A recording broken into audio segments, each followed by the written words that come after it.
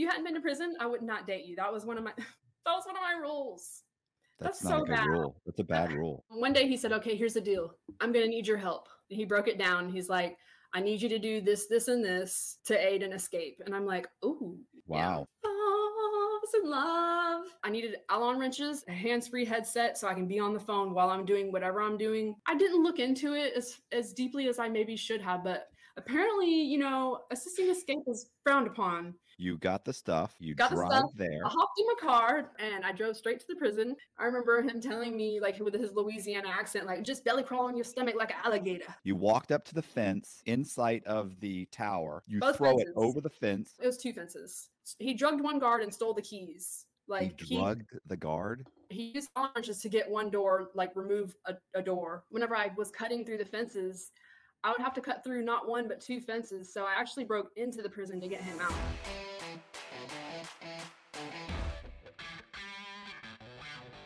Hey, this is Matt Cox, and I'm here with Danica Darling, and we are going to be hearing her story. I've read a couple articles. Basically, she basically broke her boyfriend out of prison. It's kind of a funny story. It's interesting. So check out the interview. All right. So I read the article. Before we get to that, let's start, at the beginning. Like, where were you born? Okay, so I was born in Palm Beach in southern Florida, but I say that my hometown's Panama City because that's where I was raised. I've lived here my whole life, so I'm pretty much, from Panama City. But so yeah, I think that Panama City is associated with, like the tourist town. That's where everyone goes on spring break, and it's just with Club La Vila and MTV and all that stuff. It's just like a destination for like excitement and partying and just. My parents worked at Club La Vila on the beach for 9 years throughout my childhood or in some way around the tourist industry. So I was around a lot of that commotion and the hustle and bustle and the fast pace of, people wanting to party. And it's more of a family place now. But back then, whenever I was a child, it was definitely a party atmosphere where celebrities would be coming to visit and, just a lot going on. I have my dad and my stepmom, who my dad's been with pretty much my whole life. And they worked really hard to make ends meet and put food on the table. And so they really didn't supervise me and my sister. She's 18 months older than me. So yeah, we kind of just fended for ourselves and just were kind of left to our own, just to do whatever we wanted to do. And that's how my dad parented. And you went to school in Panama City also? Yes. I wasn't a bad student, but it was hard to keep my attention in school. If I was interested in it, I could make good grades. What I was interested in is finding ways to make shortcuts with tests and like cheat sheets. Like that's where I feel like my criminal activity started, was finding out my own way to get by undetected. Like I felt like I'm smart. I'm getting away with something. This is awesome. I don't have to study. I was the kid doing the homework on the school bus on the way to school, printing out every, copying every other answers in the back of the book. Like, why would I sit for hours slaving over my textbooks the night before whenever the answers are in the back? I can do it on the way to school. You know what I mean? Like, it just didn't make sense to me to make things work. I read an article about a guy one time and his teacher, they spoke with his teacher, one of his high school teachers, and he said he'd spend more time trying to figure out how to cheat on a test than to actually just study. Yeah.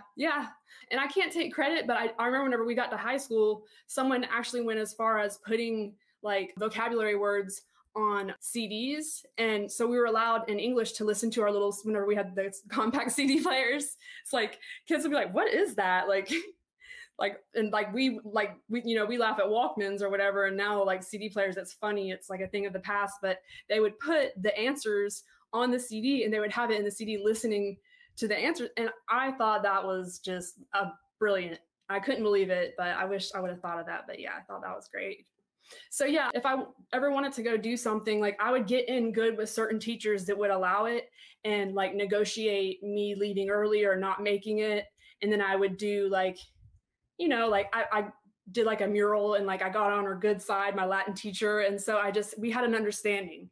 and she let me get by with a lot of stuff, but I also pitched in, you know what I mean? Did you and your sister both go to the same high school? We did, but my sister, okay, so my sister has been in and out of trouble and in the criminal activity as well in a different realms.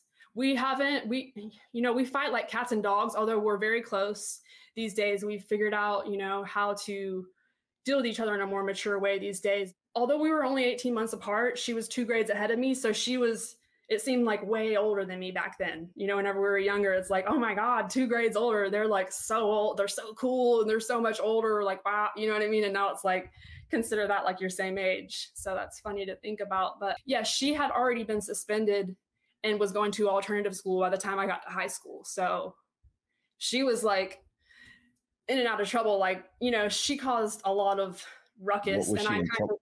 What did she do? What was she in trouble? It must have been something like fighting or having like weed or just, getting messed up on camp. It might have been something with weed or fighting. She's quick to fight. She's got a temper on her and she's quick to fight. Yes. And that definitely taught me, I'm not a fighter, but I'm not just going to let myself get beat up, So yeah. So I grew up with her, I don't know if I feel weird cussing, but she's just whooping my ass. I grew up with her whooping my ass. And then finally, whenever I could whip her ass, she was like, oh, I remember the one fight that just showed her, okay, this is a line, don't cross it, and it's never been, and she knows now, so that's funny to me. But so yeah. Did you graduate high school? Did you get in trouble in high school? Did you graduate? So here's the thing. I didn't get in trouble or cause problems. I didn't break my parents' rules or, I followed their rules, but here's the rule. Okay. If you are going to be out past 11, don't come home, but call me and let me know where you are. So why would I sneak out whenever I just have to either be home before 11 or don't come home? Why would I break that? You know what I mean? Like I never was lying and sneaking out and like arguing with my parents, but I was definitely partying and doing things that I had no business doing.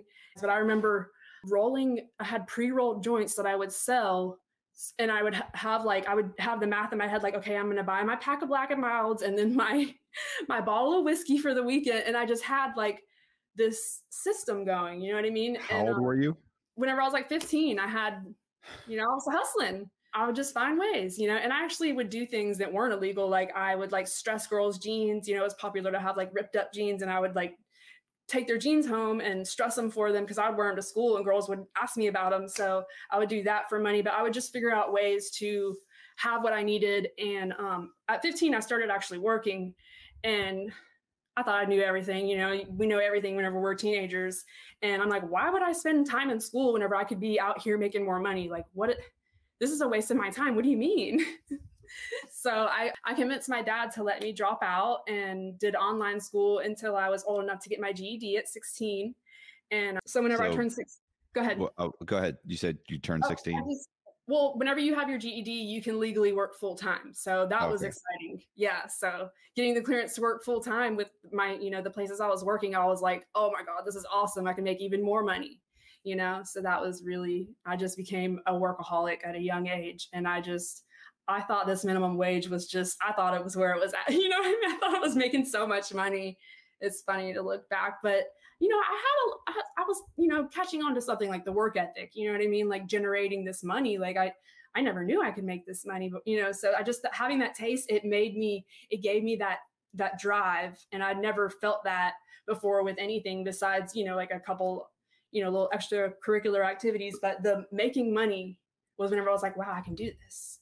How long did you work before? Did you ever get in trouble? Did you ever? So here's the thing with my sister, she was a teen mother. She got pregnant at 16 and she had her baby at 17.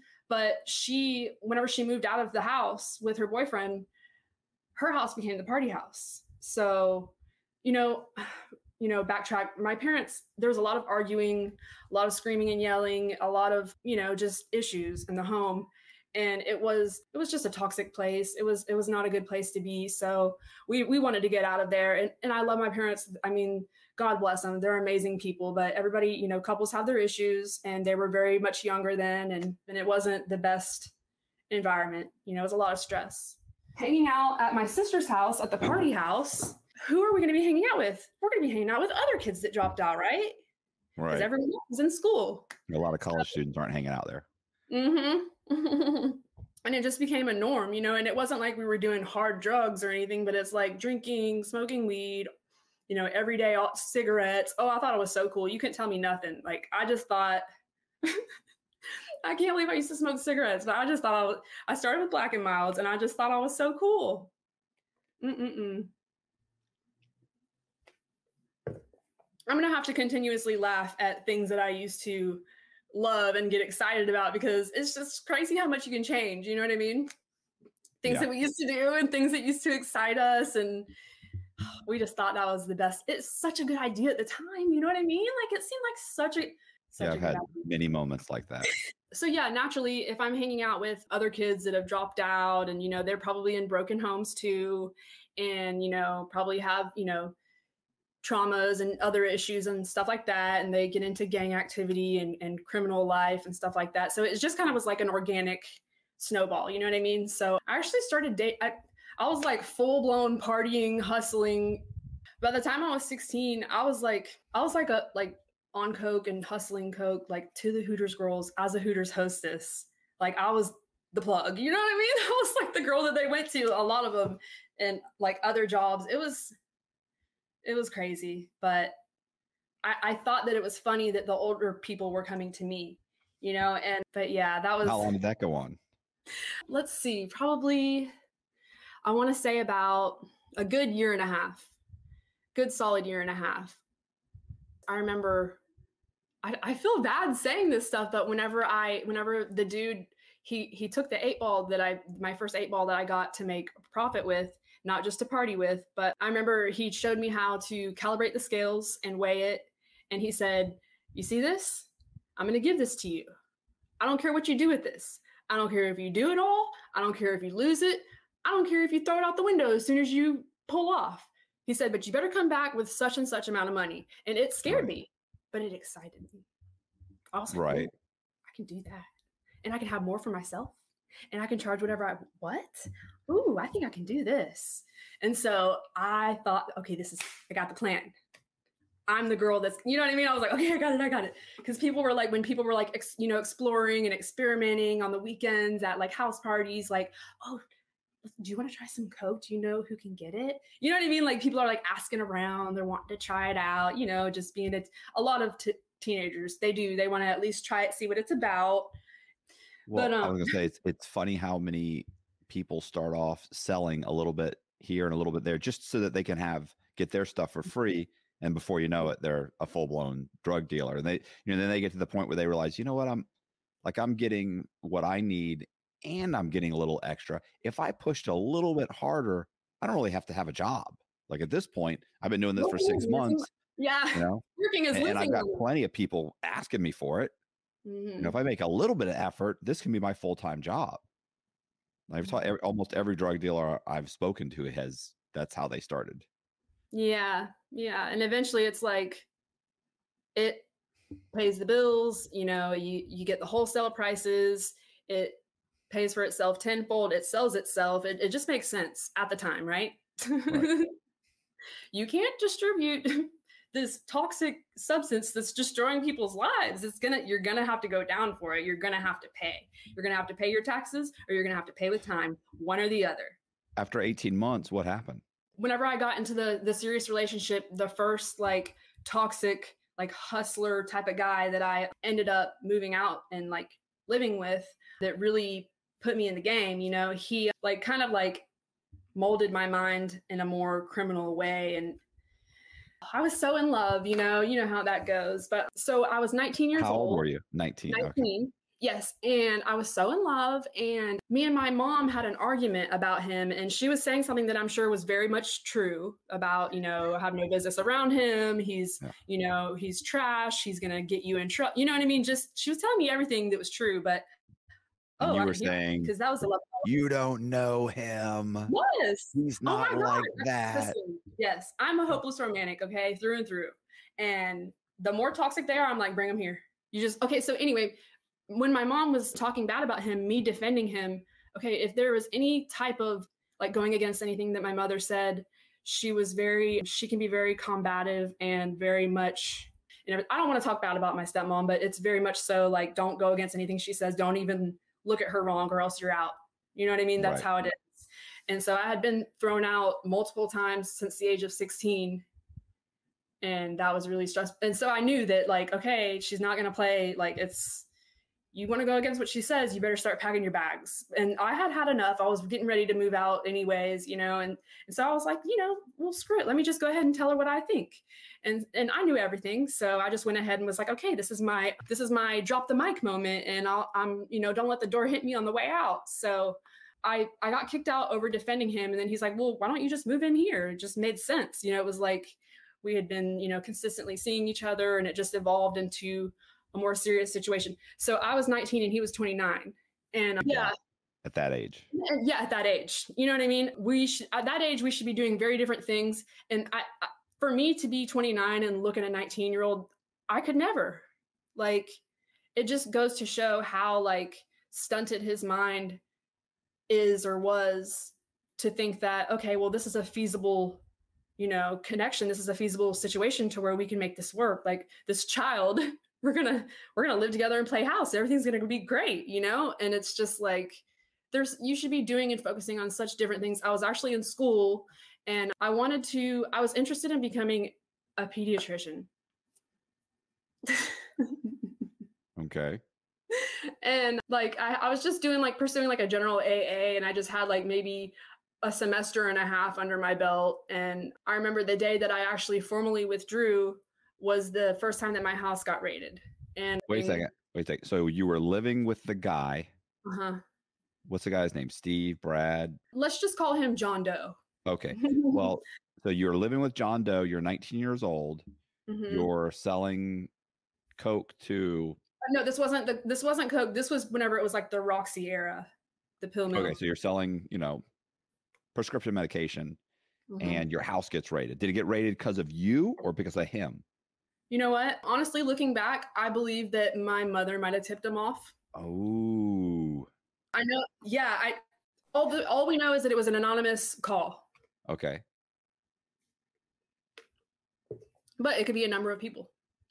And thank God that we didn't have anything that day. We were actually all out, and we weren't hooked on anything yet.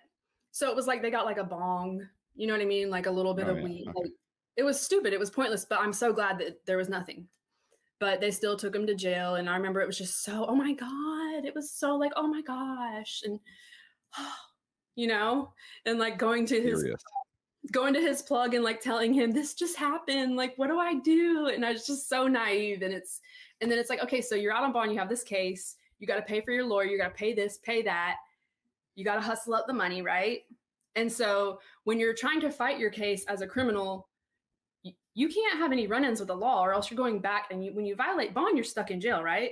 So it's just this constant cycle until you just finally, there's no getting out, and you're just going to prison, right?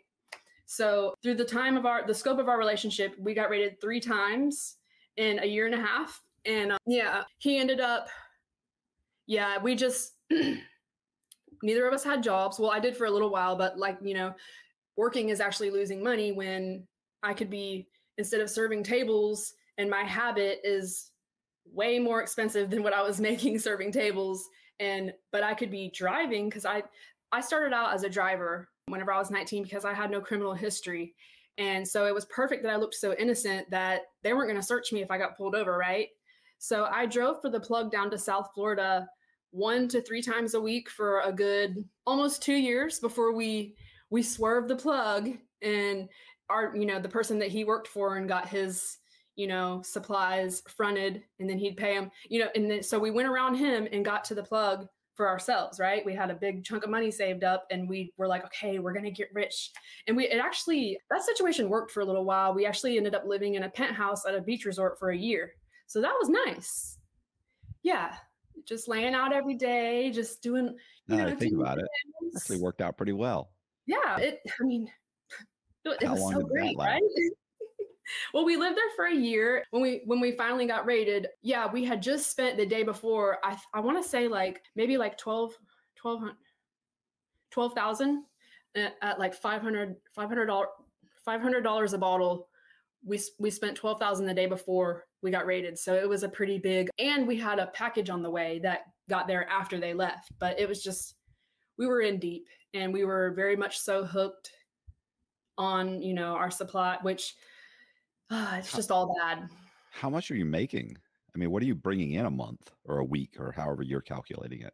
You know what? He actually handled all the money. So I can't really say, I can't speak for him, but I know that he kept around $20,000 in the safe, and, hundreds and hundreds of pills. To me, that was a lot at the time. Right. And then it's just like, oh, that's funny.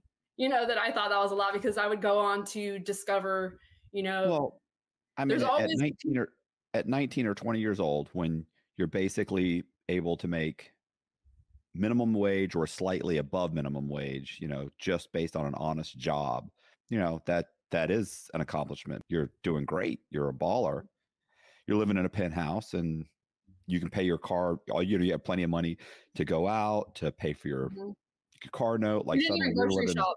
Yeah, we didn't even grocery shop. We might have had Pop-Tarts in the house, but we ate out every meal. Yeah, it was just, I never checked the prices on anything. I just throw it in the cart, and he would gas my car up and buy my cigarettes and pack my cigarettes. He did everything for me, and he took care of me so well that I didn't understand the value of $1. I didn't understand how expensive things had gotten. And I remember when the house got raided this last time and he couldn't get out, I remember being surprised at how expensive things were, like getting like hygienes and stuff. And like, dang, this is hard to pay for.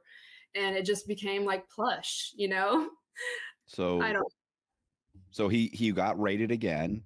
Mm-hmm. How did the cops come up to you during the raid? Did they just knock politely on the door? I'm really glad that you asked that, because this is an interesting story. And it's so cool to see people like find the loophole and find the case law to beat, to this average Joe is just taking down the law. Like, no, unhand me, let me out, open the gates. It's crazy that you can just find the case law and you're like, wait a second, y'all got caught slipping, so you have to release me, don't you? So what's going on, YouTube? RDAP Dan here, Federal Prison Time Consulting. Hope you guys are all having a great day. If you're seeing and hearing this right now, that means you're watching Matt Cox on Inside True Crime. At the end of Matt's video, there will be a link in the description where you can book a free consultation with yours truly, RDAP Dan, where we can discuss things that could potentially mitigate your circumstances to receive the best possible outcome at sentencing, or even after you started your prison sentence. Prior to sentencing, we can focus on things like your personal narrative, your character reference letters, prepping you properly for the pre-sentence interview, which is going to determine a lot of what type of sentence you receive. If you've already been sentenced, we can also focus on the residential drug abuse program, how you can knock off 1 year off of your sentence. Also, we have the First Step Act, where you can earn FSA credits while serving your sentence. For every 30 days that you program through the FSA, you can actually knock an additional 15 days off per month. These are huge benefits, and the only way you're going to find out more is by clicking on the link, booking your free consultation today. All right, guys, see you soon at the end of the video. Peace. I'm out of here. Back to you, Matt. Okay, so what they did to get the search warrant was they did a free air sniff, right? So we had a lot of traffic in and out, and he would leave. It was a gated community at a beach resort, and so he would leave on bicycle and ride around all the different, the touristy areas, different locations. There was a McDonald's, there was a shopping center, there was different places, but he would try and like distribute the traffic. But there's only so much that you can do whenever you're having so many people come, sometimes multiple times a day, because they have their own hustle going on. They have their habit. They need more. Without the pills, you get sick. You got to have it. You know what I'm saying? It's crazy. Right.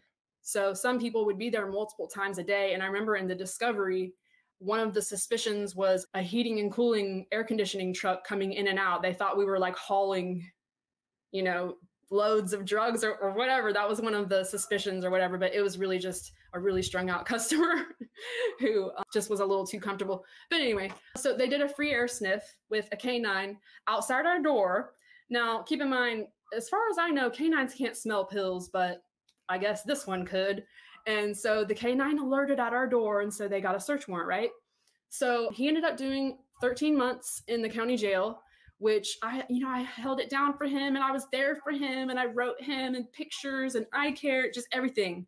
I just had to prove that I was Bonnie to his Clyde, right? If I could just prove to him that I loved him, then things would work out, right?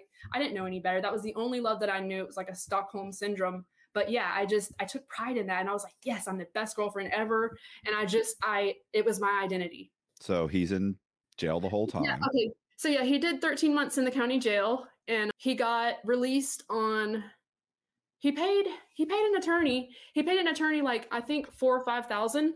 And I remember him paying 1,000 a week. And I couldn't believe that he could hustle up that money and pay the bills. Like, I was like, oh my God. Like, he was like scraping it up. And that was like very stressful for me to watch him do. And I tried different things to try to help, but I got a job actually dancing, and I danced for 4 days, and I could not do it. Like, I didn't have the hustler mindset as far as that, area of, expertise or whatever. I didn't have it. Right. I thought that I could just go look pretty on stage and they're going to make it rain, but that wasn't the case. Anyway, yeah, much respect to the dancers, all my exotic dancers and my entertainers out there, because they got it going on and they're hustling and they're getting their money and they're saving it and they're legal. They're putting it back. You know what I'm saying? Like, good for them. I just didn't have it in me, not at the time. Oh, I'll go get a job dancing, baby, and I'm going to help you pay for the lawyer. I had it all figured out, right? Right. So what'd you do after that? So I was there for him, and okay, so I wasn't faithful, but I was loyal, right? Okay.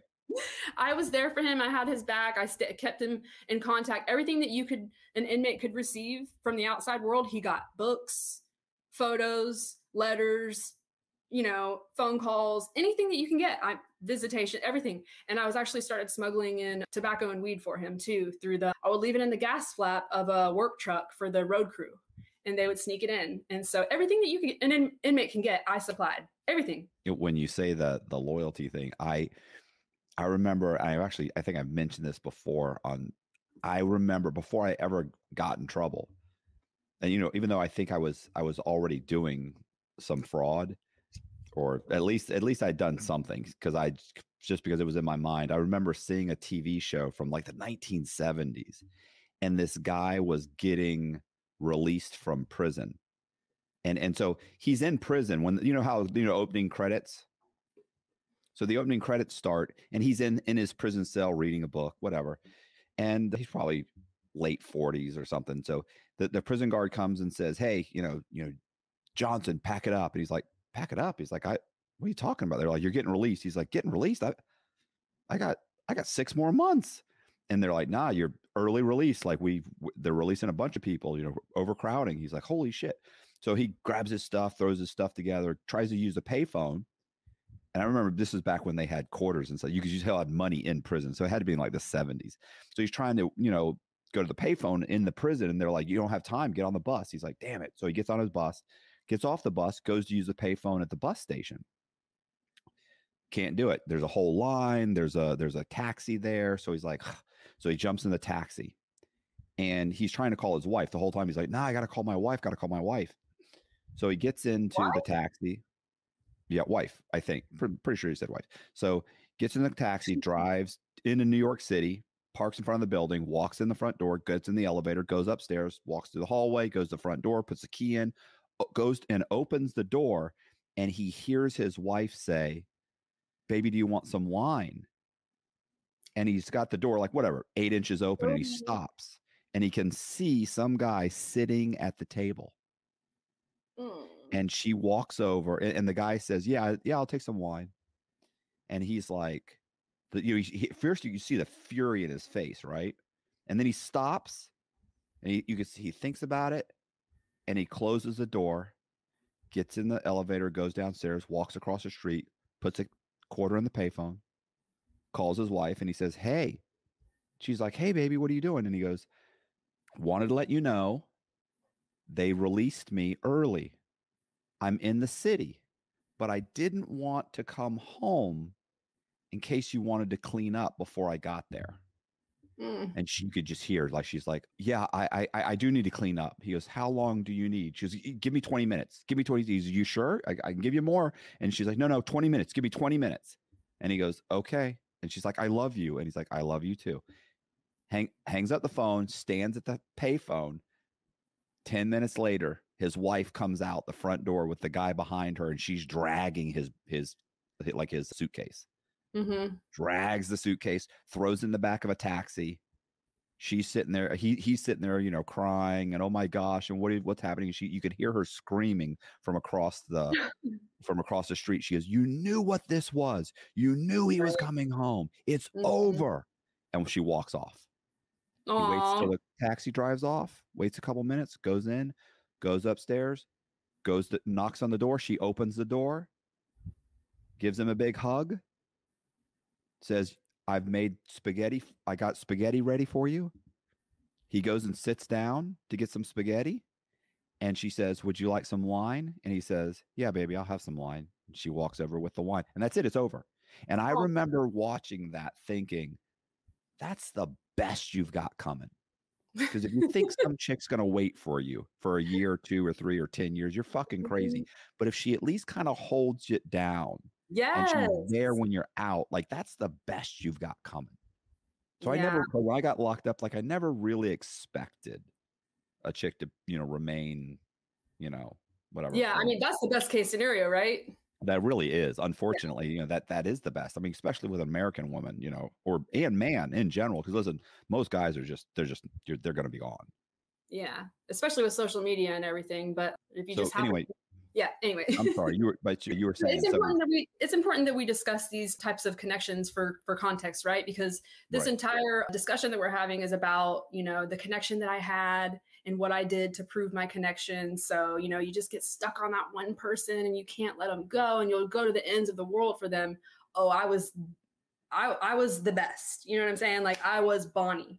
I get starstruck by criminals. You know, I would have on the posters of, you know, Al Capone and Scarface. Like that's who I was excited about. That's who I looked up to, was the, you know, the masterminds, the criminals, the ones that figured it out, you know, the outlaws. It was fascinated me. It interested me. And I don't know, just cast away from society and they figured it out. I don't know, something just called to me and I could just relate.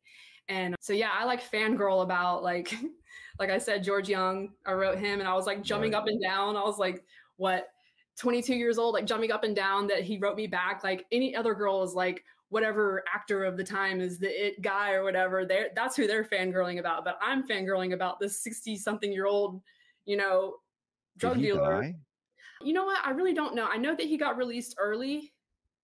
For good behavior, like earlier than expected. I want to say he got out somewhere around in the like between 14 to 16, possibly. He got out early, but I don't know if he's dead or not. But he did write me back. It was like a pre-written fan mail response with like a picture of him, but he did have like where he signed it or whatever and put a little message. And I remember the handwriting was so squiggly, and he actually hand wrote my name and address. And I was just like, oh my God, George Young from Blow, Johnny Depp's character, hand wrote my name, read my letter. Like, oh my God. So the boyfriend gets out of jail.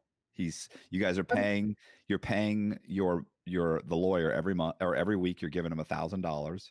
Oh, and then it's going to be more for trial. It's going to be more for this and more for that. You know what I mean? And to file this, you know, motion, it's going to cost that, you know, and it's just, but anyway, yeah, I think they only start charging more around trial, and then they charge for the motions after your sentence or whatever. But, you know, you get what I'm trying to say.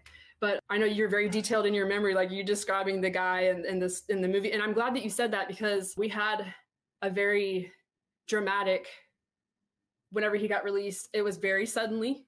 I did not expect it. A girl gets lonely, you know, and we had this understanding that he wanted me to be honest with him about everything. So as long as he knew what I was doing and where I was at, it was okay with it. As long as everyone knew that I was going back to him when he got out. That's who I was waiting for, right? I actually ended up getting his last name tattooed on my butt cheek. We were engaged. I had an engagement ring. We were engaged. He was my fiance, right? No, never made a single, ne'er plan for a wedding, but we were engaged, right? So he got released. What happened? Okay, so I ended up meeting the guy who, like, really just, just his and just the way that he would command a room and the fear and respect that people had for this next boyfriend. It was just, I was I was like hypnotized by him, like narcissist, alpha male, like, oh, I'll beat you down because I'm the strong one. And, oh, that's the type of guy he was. The guy that I was with previously, he was very jealous, very controlling. He actually didn't like me to go home and visit my own family. The thing that I liked about the new guy, that I slowly, organically, he groomed me into, okay, we're going to be in a relationship. You're going to be my main chick, blah, blah, blah. He was very much a predator. I mean, it was an abusive relationship. We stayed good friends. We're still good friends to this day. We're not on speaking terms at the moment. This is the one that I was telling you about yesterday. He just got sentenced, a life sentence for. So the boyfriend got out of jail. He got out of jail. Met the new guy already? Yes. And he knew that I was dating the new guy. And he flipped out when I mentioned his name. He said, please, I'm telling you, you have to get away from him. He's dangerous. He's going to do this. He's going to do this. He's going to do this. He said, I don't care if you're not with me anymore. You have to get away from him. And I was just like, oh, of course he's going to talk bad about him. He doesn't want me to be with him. He wants me to go to him, and I'm tired of it. I'm tired of dealing with it. This situation was like, okay, well, you just got out, but guess what? I went and picked him up from jail. I got him a phone. I got him minutes whenever you had to go buy the minutes for the phone or buy the car or whatever. I took him to get groceries. I got him a hotel room. I set him up for what he needed. And I was like, but this is where I leave you because I'm done with you treating me like shit. I'm with this guy now and it's over. And he cried like a baby down at my feet and begged on his knees, begged me to take him back and to be with him. And it broke my heart to break his heart, And I would actually later on, I would cry for him because that had, like I said, that became my family and the person that I replaced the lack of connection with my family and parents. My sister wouldn't, at that time, she wouldn't allow me to hug her and connect with her like I wanted to. So I lacked connection with anyone. And so that was really the closest connection that I'd ever had. And so when things would go bad with this new boyfriend, I would cry for him. And I would just look out the window. I wouldn't tell him, but I'd be crying because I'm missing him, right? But I knew it was abusive. It was bad. This new guy, oh man, his hustling ability just blew this last guy out of the water. It was still to this day, just absolutely just jaw-dropping, incredible.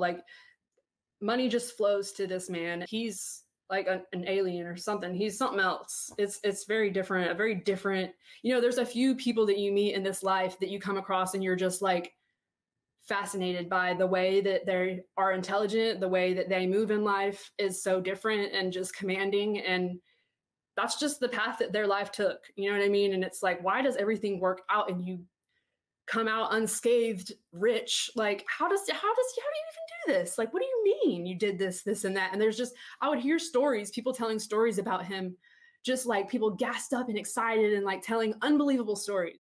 If you hadn't been to prison, I would not date you. That was one of my rules. That's not so a good rule. That's a bad rule.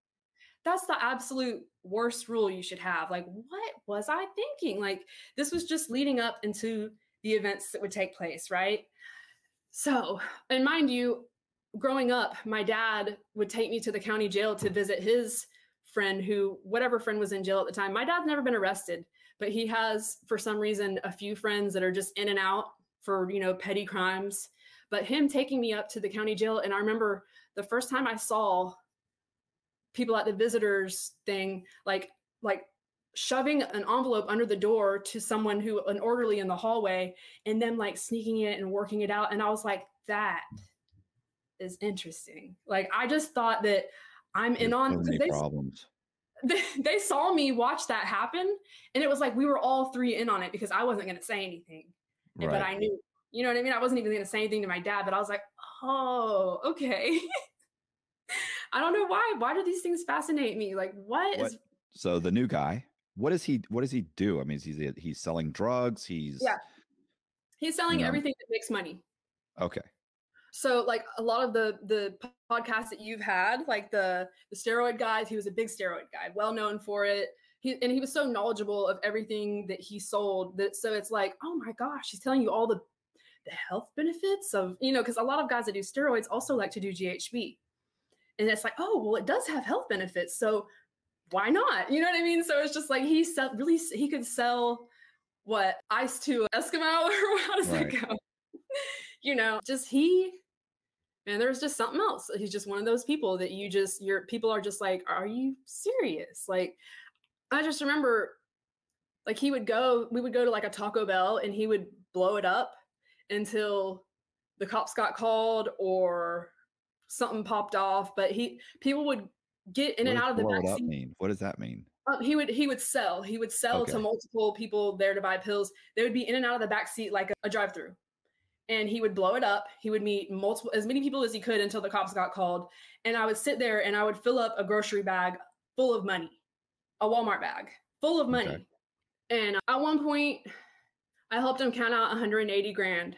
The amount of money began to increase and it made the old guy look like, you know what I mean? So I was just like, the more that people could make happen, it was just fascinating because there was better ways and people that were more connected and people that were more well established and better with money. It's just interesting to see how this whole underground subculture worked, and it was just like hidden in plain sight, and it was fascinating to me. It was just a normal way of life by then. So you were living with him. Where were you guys living? I was in hotels and I had gotten down to my last bit of money and I was like, I'm going to have to get a job dancing. I'm going to have to figure it out. I have no other way to generate money. And I was just like, listen, I just want to run it by you because out of respect, but I'm going to go to this place and get a job because I don't know what I'm going to do. I don't know where I'm going to sleep tomorrow. Like, just wanted to let you know out of respect. And then he gave me the money to get an apartment. And so I wouldn't have to do that. Move in with him after like maybe a couple weeks, because hotels are expensive, right? Right. So why would he keep paying for my you said okay, so you said you were living in a hotel.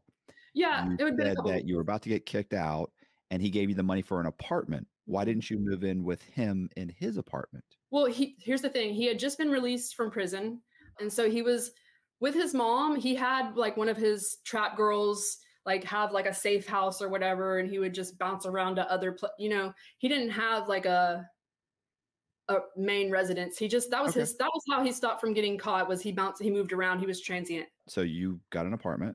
Yes, got an apartment, and I just couldn't believe that this guy's helping me like this. Like I did nothing to help him. Like, why are you doing this? And he said, just help me when I'm down. Have my back whenever I'm. And I was like, okay. Yes, I've got you. That was me. Oh, I got you. Oh, have your back. I'm the one, so, right. And so I wasn't just, sitting around. I was, of course, helping, and I would go and I would get like bags of Coke and I would weigh it up. And I remember trying to weigh it up as fast as I could and like timing myself and seeing how fast I could weigh up 2 ounces or whatever. And I remember like it was like a game that I played with myself. But so that was just like, I would bag up his stuff and like, pick it up or whatever and help people. I wasn't like a dealer, but I would help out. You know what I mean? Right. I pulled my weight. I cooked, I cleaned, I made a home, everything. He was happy, right? That's what I thought. But as I say, you're saying I wasn't a dealer, but I was collecting the stuff, hiding the stuff, weighing the stuff, packaging the stuff. I pulled my weight. I feel like you're a part of the conspiracy, but that's fine. So anyway. Well, I hadn't caught the hustle bug. That's what he called it. Because later on I would. And he would become my mentor. What happens? Okay, so mind you, he's cheating on me the whole time. It's a knockdown, drag out. A drug dealer is not being faithful to you? Not the narcissistic, overt, not him. Oh, it was horrible. Shocking. Yeah, so I guess he was trying to make up for lost time. Like he had all these sayings, like explaining and validating. Yeah, validating all of his actions and like what this was for, and just he always had it figured out, and he was always one step ahead of me. But there's only so much that I could take, and it was knockdown, drag out fights, and it was bad. It got to the point where it's like, okay, I'm gonna have to move away because either he's gonna kill me or make me kill him. So what did you do? You found out he was cheating on you? Yeah, I found out that he had someone pregnant.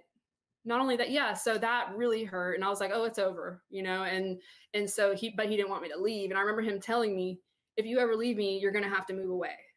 And I just was like, oh, he's not playing. He's serious. And he was serious because, it got to a point where I wasn't safe anywhere because he was going to find me and he was going to drag me out by my hair, no one's safe. Everyone's afraid of him. There's nowhere to hide. you know? So I actually ended up in a battered women's shelter a couple times because it wasn't safe at my parents' house. And it just got really like serious. So at one point I called my aunt who I hadn't seen since I was like 12. And I said, can I please come live with you? I'm in a bad situation. I need help. I want to turn my life around. Please help me. Did she? God bless her. Yes, God bless her. Aunt Cheryl, I love you. She's done nothing but try and help me so many times. And of course she took me right in, and I had all the best intentions, but you know, she got me a job working at the old folks home, and I had my little scrubs, and she helped me get a car, and like everything was, I meant well, right? But And that didn't last very long.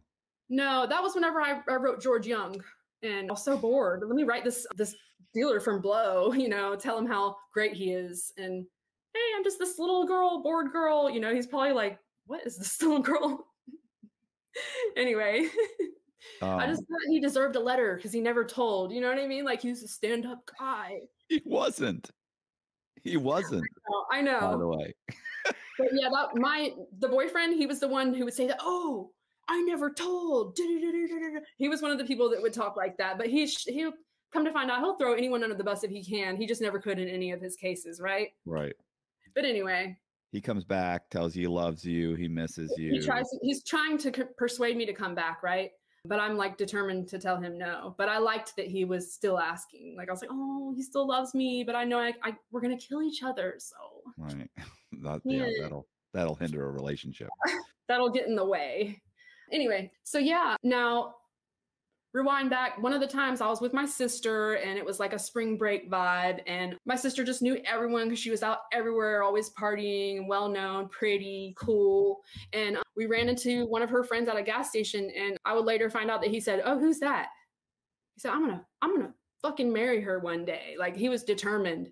And I was so flattered that he said that the first time he saw me or whatever. But this guy who was just insisting on my sister to introduce us, I had gotten back in touch with him. He had friends get in touch with me through social media while he was in prison.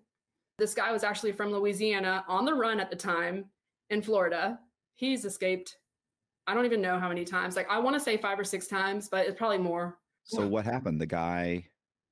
Okay, so you obviously get back with the new guy. What's the new guy's name? There's an article about him. What's his name? Yes, Jeremiah. Jeremiah. What is? Yeah. That sounds like a good Jewish boy's name. But anyway, I know his middle name's Eugene, so he used to go. That was one of his aliases. But no, well, I'll just say Jeremiah Beasley. It was like an outlaw. Like, it reminded me of like a cowboy, like an outlaw cowboy's name. That name just fit Jeremiah, him. I guess that does sound kind of cowboyish too, right? Yeah. So Jeremiah.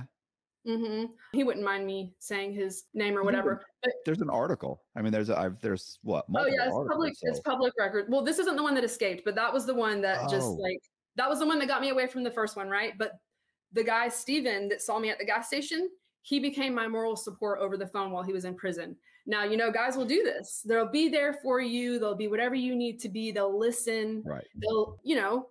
We're just no, I just want to be friends. Yeah, no, I'm here for you. I'll listen to you. Can you send me some money for some tuna? Waiting for a chink in the armor. But yeah, no, in a lot of ways, it does fill a void for them too. I mean, I feel like, you know, whatever. But you know, they're locked up. They need somebody to talk to. Yeah. Right. So I just kind of leaned on him, and one thing led to another, and he was just now this guy was the ultimate con artist. Like, I must say that he didn't have plans to back up his lies, but when he was telling a lie, you believed it. And like I said, he's the one who's escaped so many times, and like, it's his ability to get out of where he's at is like Houdini. He grew up in like the rough parts of Baton Rouge, and they're different over there. And, you know, he had the gold teeth and the face tattoos. And I was just like, oh, love it. I loved it. And so stupid. Now I'm like, oh no, I've dated you. Go away. If I ever get approached by those types I'm sorry, y'all, but I just, no, I need someone with a 401k and health insurance. No. But no, I'm trying to have those things for myself these days. But those are the things that the good qualities of, you know, oh, well, that's a good quality to have. If you don't have a retirement plan or a 5-year plan, I won't date you. That's my thing. You know what I mean? Like, you got to have a career down, you got to be established. I've become a little bit wiser. I'm trying. But so, yeah, I had a lot of time to sit around and think of, where did I go wrong? How did I end up here? Yeah, So the boyfriend, the Steven is the one that I would end up doing the break with. And a lot of people say, oh, what, you picked him up from work release? Oh, no. We broke him out of maximum security prison. What? How did y'all do that? Oh my God. So right now you've broken up with a boyfriend. Yes. And I'm leaning on the support of the guy in Louisiana. Right. You're working at the old folks home. Yep. Bored. Do you go back to? No. Oh, okay. I thought this was the guy that, okay. But anyway, yeah, so. But that was the one that I was just like, that was the one that fascinated me with his criminal activity and his, you know what I mean? Like, that was like, oh, wow, the last one didn't know nothing. But anyway, the guy, Steven, is the one that he just kind of like veered off. He was a very much a con artist though. And I have love for him. I wish the best for him. I can't recently get a hold of him, but I've spoken to him, quite recently. I want to say within the last 6 months or so, I've spoken to him. He was a con artist. He was a good escape artist. He was, good at whatever he did. But whenever we would talk about the time that he had left, he would never really gave me a straight answer. And I know he was getting shipped around for court dates. And I just I noticed it, but I swept it under the rug because I was too naive to be like, wait, I asked you a question. I want an answer. If I'm doing this, and that for you, I deserve the truth, right? Like, no, I didn't know how to stand up for myself. I just did what I was told. That was the best way to be. If they got angry with me for whatever, then I just wanted to appease them and make sure they weren't mad at me and just do whatever, do it out, obey or whatever. And, anyways, I'm like, oh, I wish a motherfucker would now. Like, don't even look at me wrong, okay? You're so gonna be gone. Like, I remember just being stressed out. I was bored in this, like, it was Tuscaloosa in Alabama, and I wasn't a college student. And it was just like, it was just like so slow pace. And just, my aunt was so overbearing. My parents obviously were never overbearing. They've never like told me not to do something and not to wear something. There was a dress code living at my aunt's house, and I was like, I can't wear a spaghetti strap. Like, what? Like that? Oh no. I was going to figure out a way to leave that place and go back to some type of fast lifestyle. Right. But I definitely didn't. When did that happen? Well, okay. So I remember being stressed out about something, and I was on the phone with Steven and crying about it. And he was like, oh, you want me to get home sooner? Okay, well, I'll see you in such and such. And I'm like, wait, why would you say that? Like, you told me you had such and such amount of time. If you can be out sooner, why wouldn't you get out sooner? I don't understand. Like, why wouldn't you try harder? Like, what do you mean? I'm waiting on this sooner release date, right, to come up so I can go and like have my fast, interesting, life that's fascinating and fun, and we're getting away with stuff and it's cool, or, whatever I was thinking it was going to be. Just whatever lies he was telling me, all this money he was going to be making. And, he sold me the dream and I bought it. And so it was something to look forward to. And so here's the thing. One day he said, okay, here's the deal. I'm going to need your help because such and such got hurt last night trying to do it. And so we can't use him. So I'm going to need your help. This is the deal.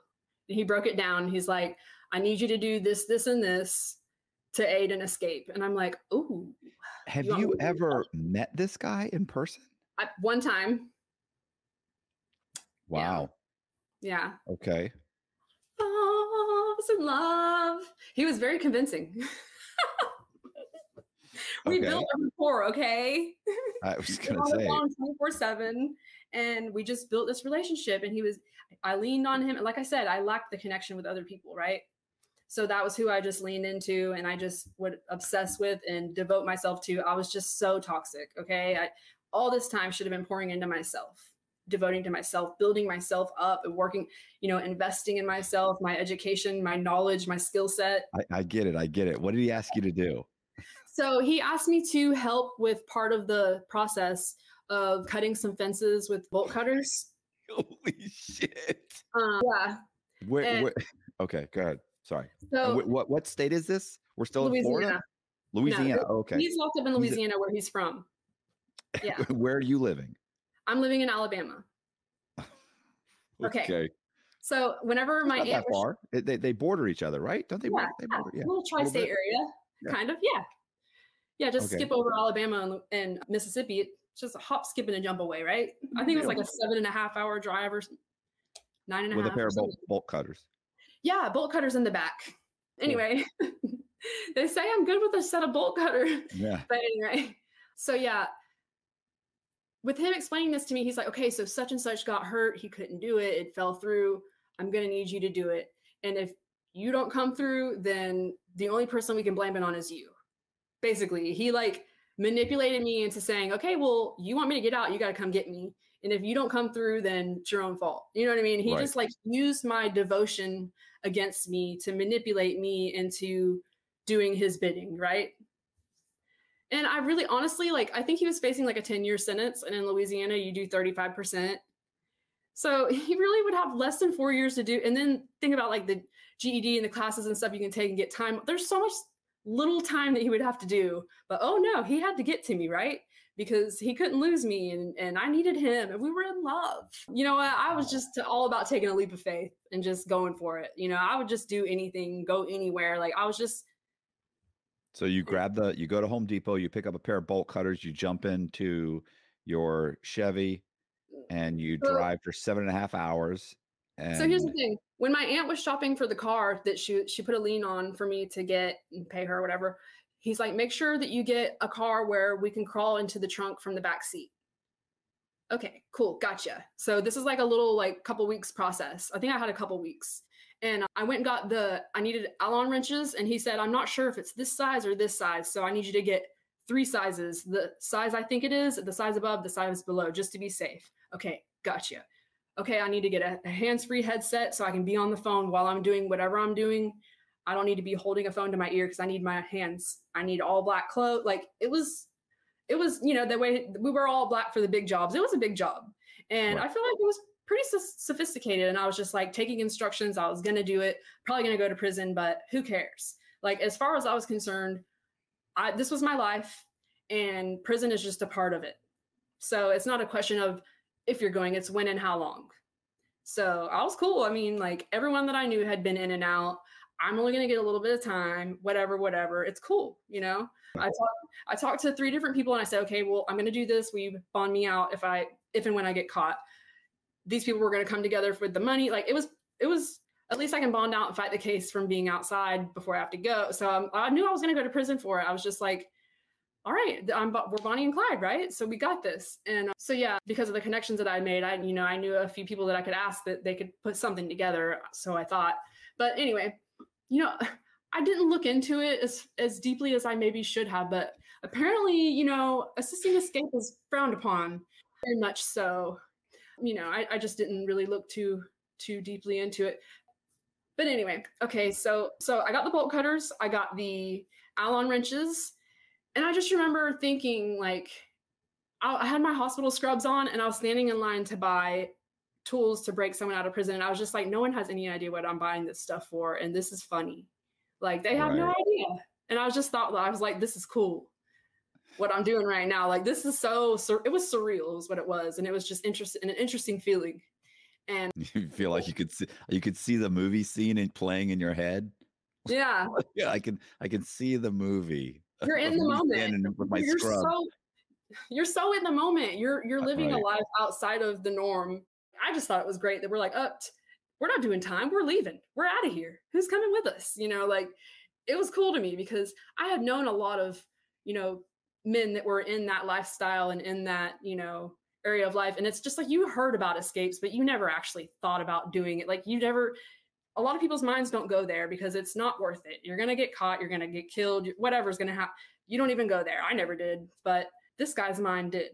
And okay. So you got the stuff. You drive there. I hopped in my car, drove on down to good old Louisiana, and I'd never been there before. And I drove straight to the prison. And I remember I only had a limited amount of times that I could drive past the prison before it would look suspicious.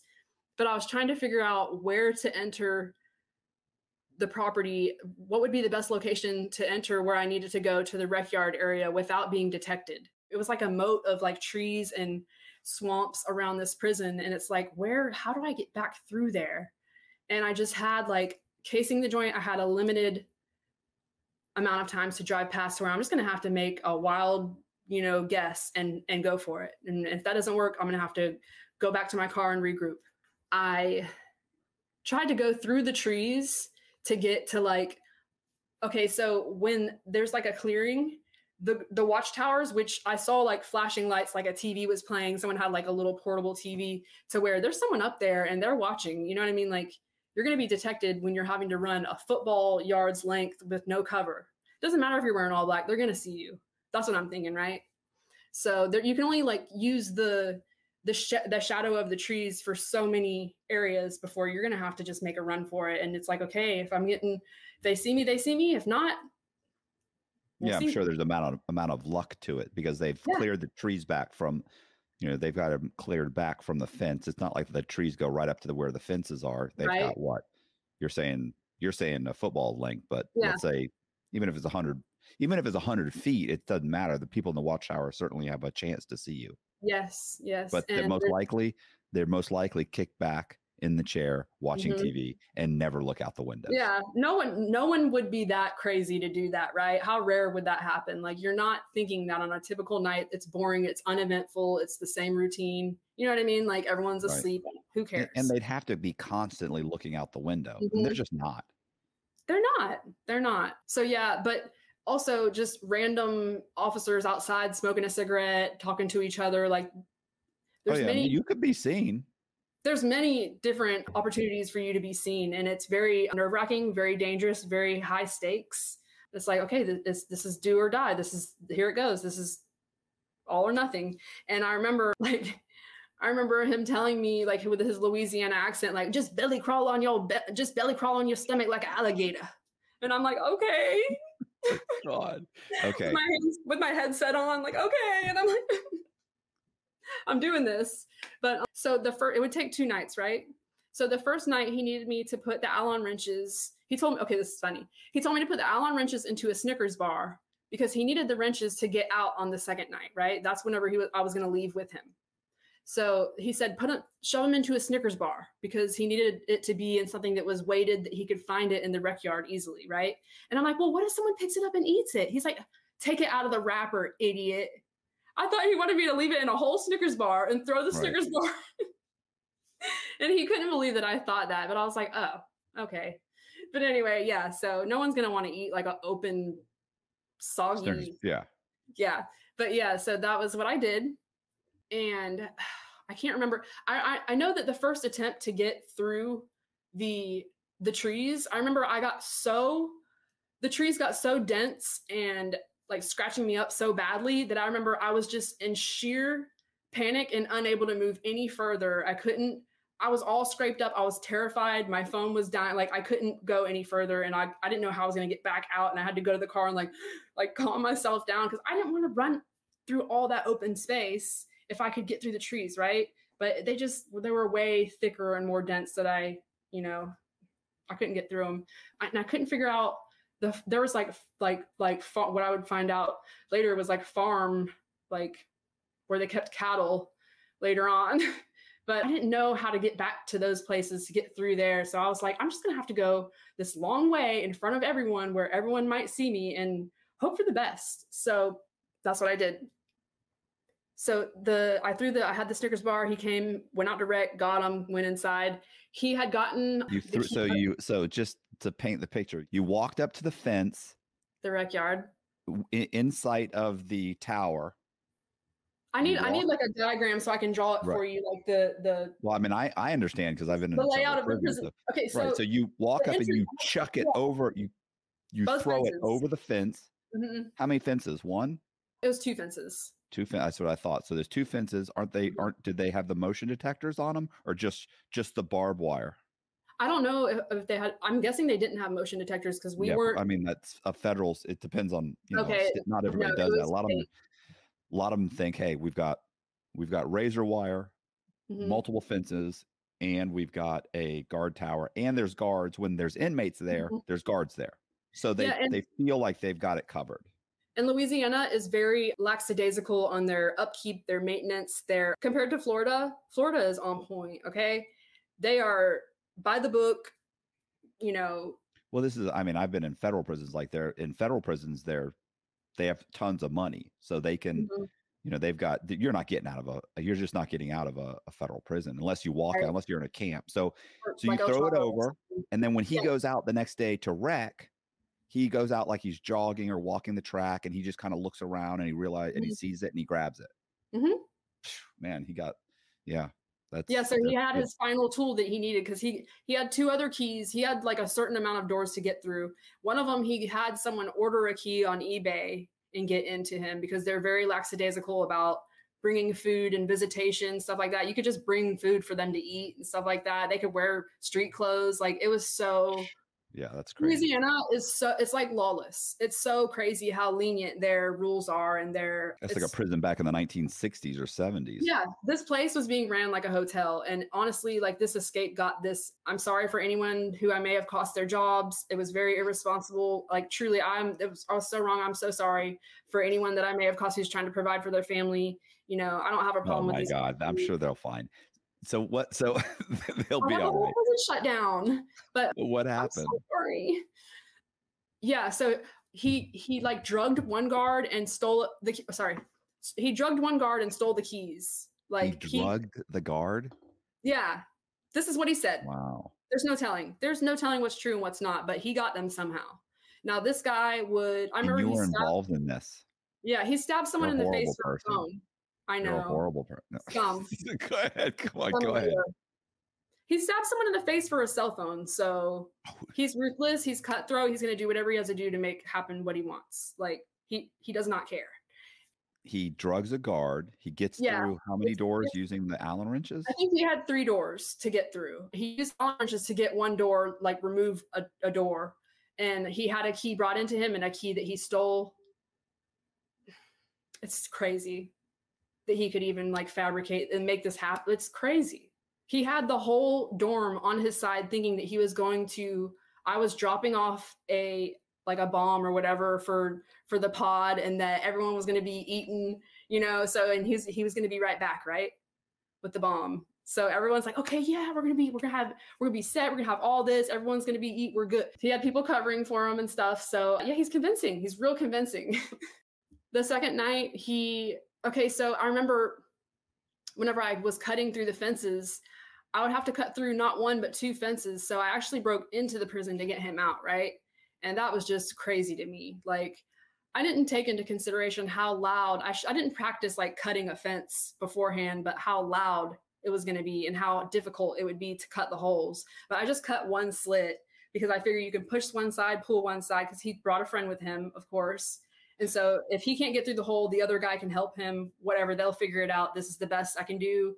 I'm not going to cause, you know, if I don't have to, you know, lose my freedom doing this and I can get him out, I'm going to do the least amount of damage or, you know, take the least amount of time that I can, whatever, you get what I'm trying to say. So I can't get the words out. There's too much. It's intense right now. So yeah, it was a rush. It was so exciting. It was just like, you're in the moment. Like at one point I was like laying on my side like this between the fences, like, okay, come on, like waiting. And he wouldn't answer. I had bad service. And so I'm like, well, I'm just going to have to go get to a safe spot because I can't wait here for any longer. This is stupid. So I got up and I, you know, I waited in the shadows far away, safe. Oh, and I forgot the first night when I ran back through the farms where they had the cattle. This is like where it's like a movie, right? So I'm thinking whenever I'm like scoping the scene and seeing what I have to do to get out that way, because I'm not running back where I ran through to begin with. That's a suicide mission, right? That is way too risking it. So I'm going to run out that way. I don't know what's over there, but I'm going that way. So I'm thinking it's a field. It's just like a grassy field, right? No, it's a lake. Guess who ran into a lake? Okay. Me. I had to like sit down, like dump the water out of my shoes. Like, oh, okay, cool. It's freezing cold at night.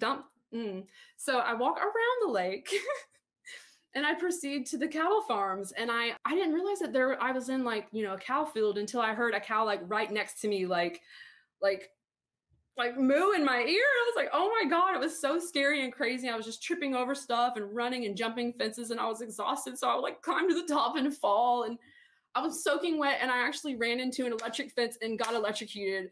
I like dropped down to my knee and I was like, I'm dirty. I'm Is this the terrified. first day or the second? That was First the or first second? night. That was Okay. the first night. Oh, the second night, I knew it like the back of my hand. I was clean. I was dry. Trying to think of which night did I throw the bolt cutters into the lake? But I basically made the second trip easier on myself and less dangerous of getting caught, right?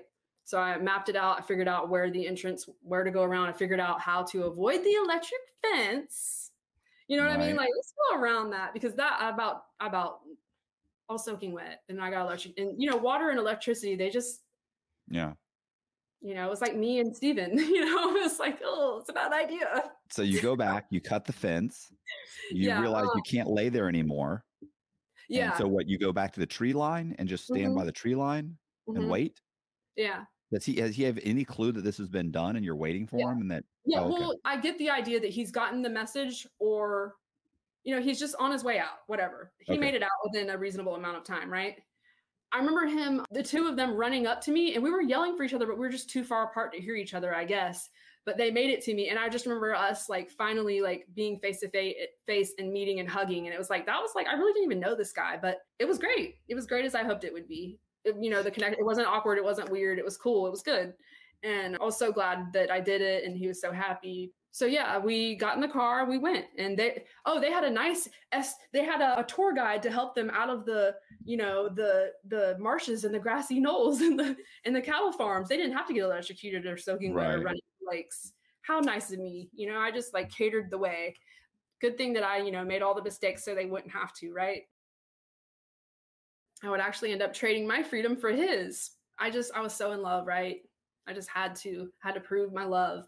We got in the car and we drove and we drove and we drove and we drove, and we didn't have a plan. We didn't know what we were doing.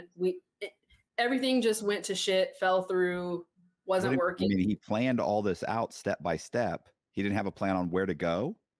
Mm-mm. He probably didn't think he'd get that far.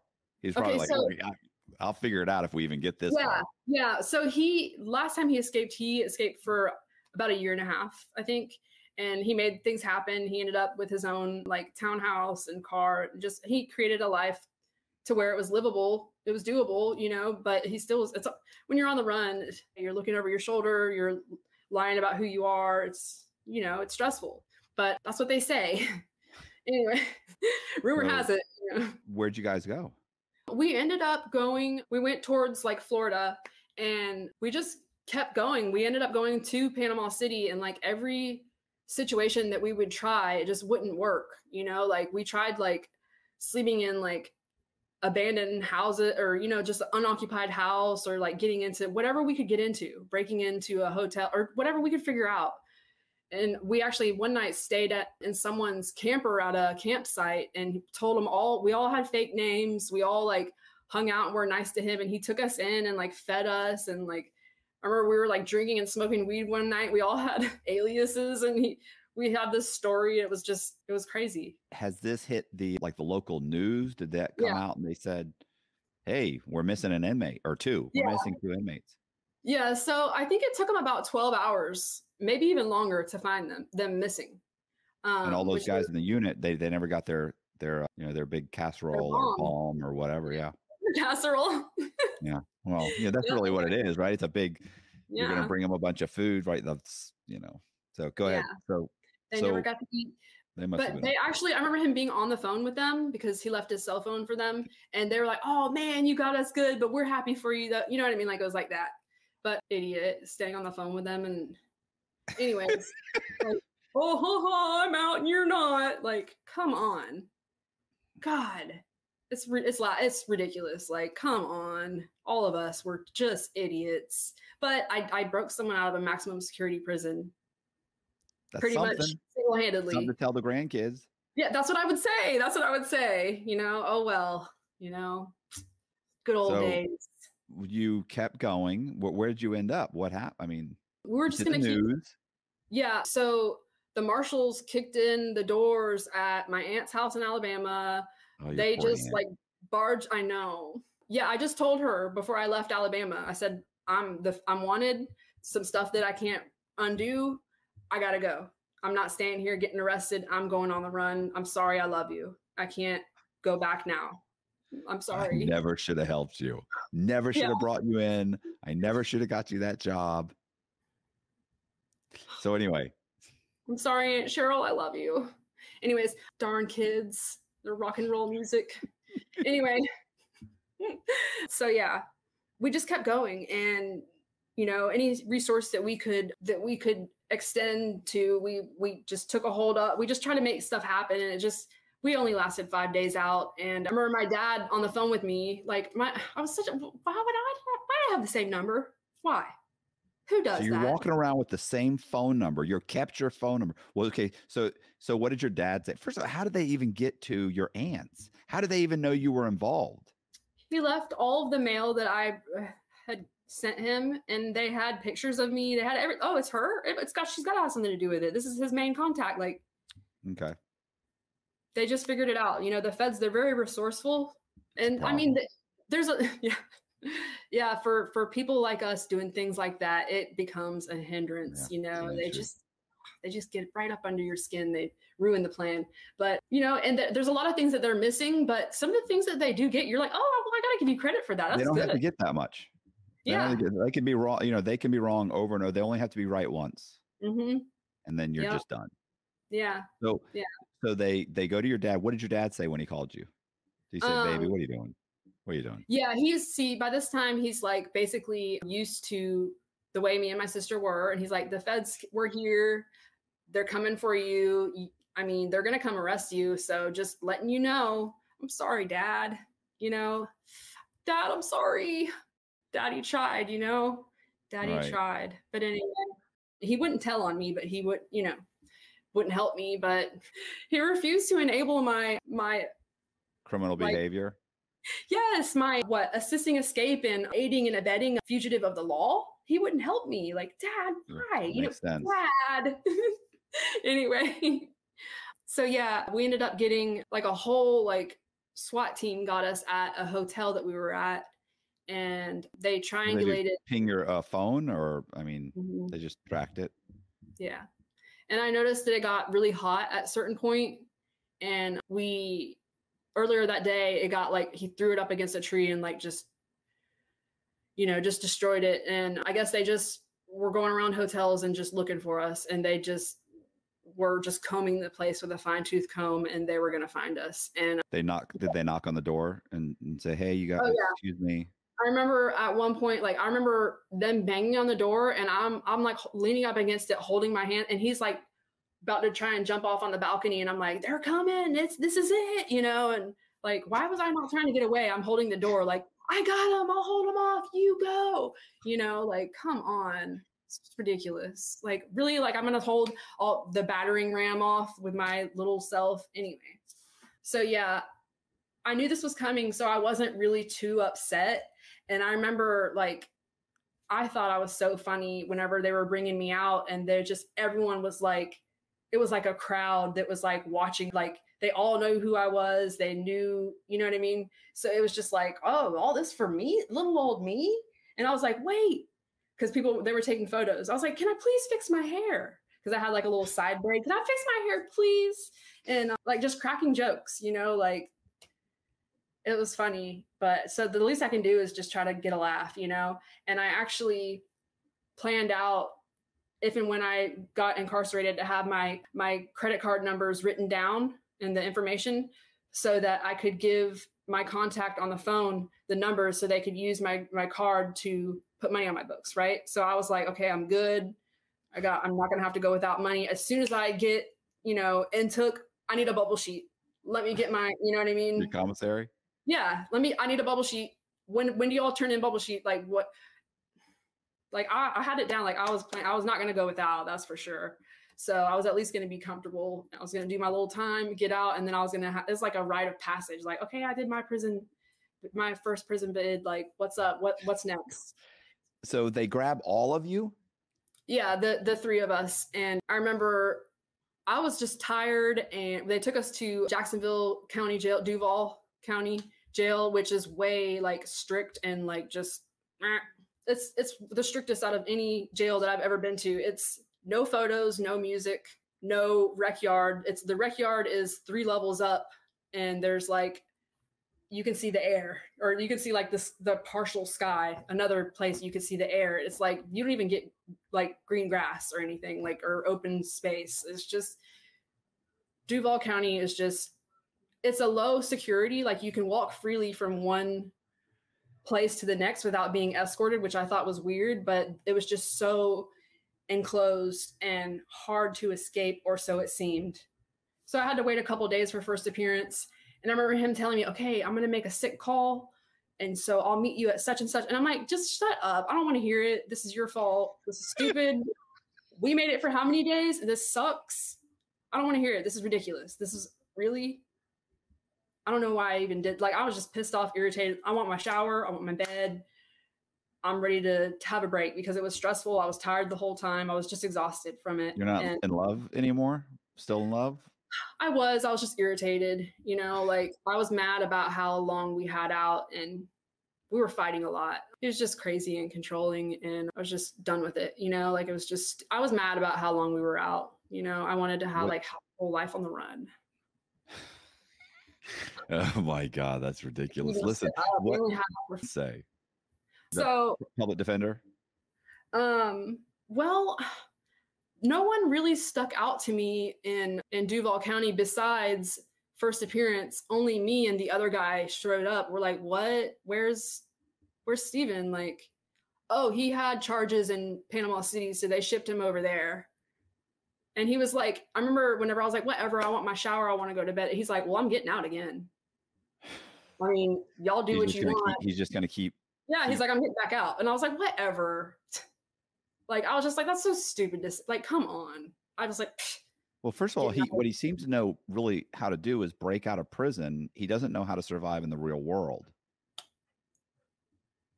That seems to be an issue. Like maybe if he spent a few months just kind of figuring out what's the next step if I get outside of the fence, you wouldn't have to continually break out.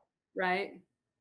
But anyway, whatever. I hear you. Need some money, some funds, some plans. You know what I mean? Something to fall back on. You can't just screw everyone over and not have anyone to turn to, right?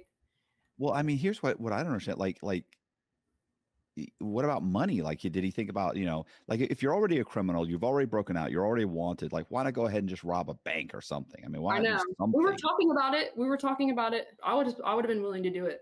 So, my God. Okay, so what happened?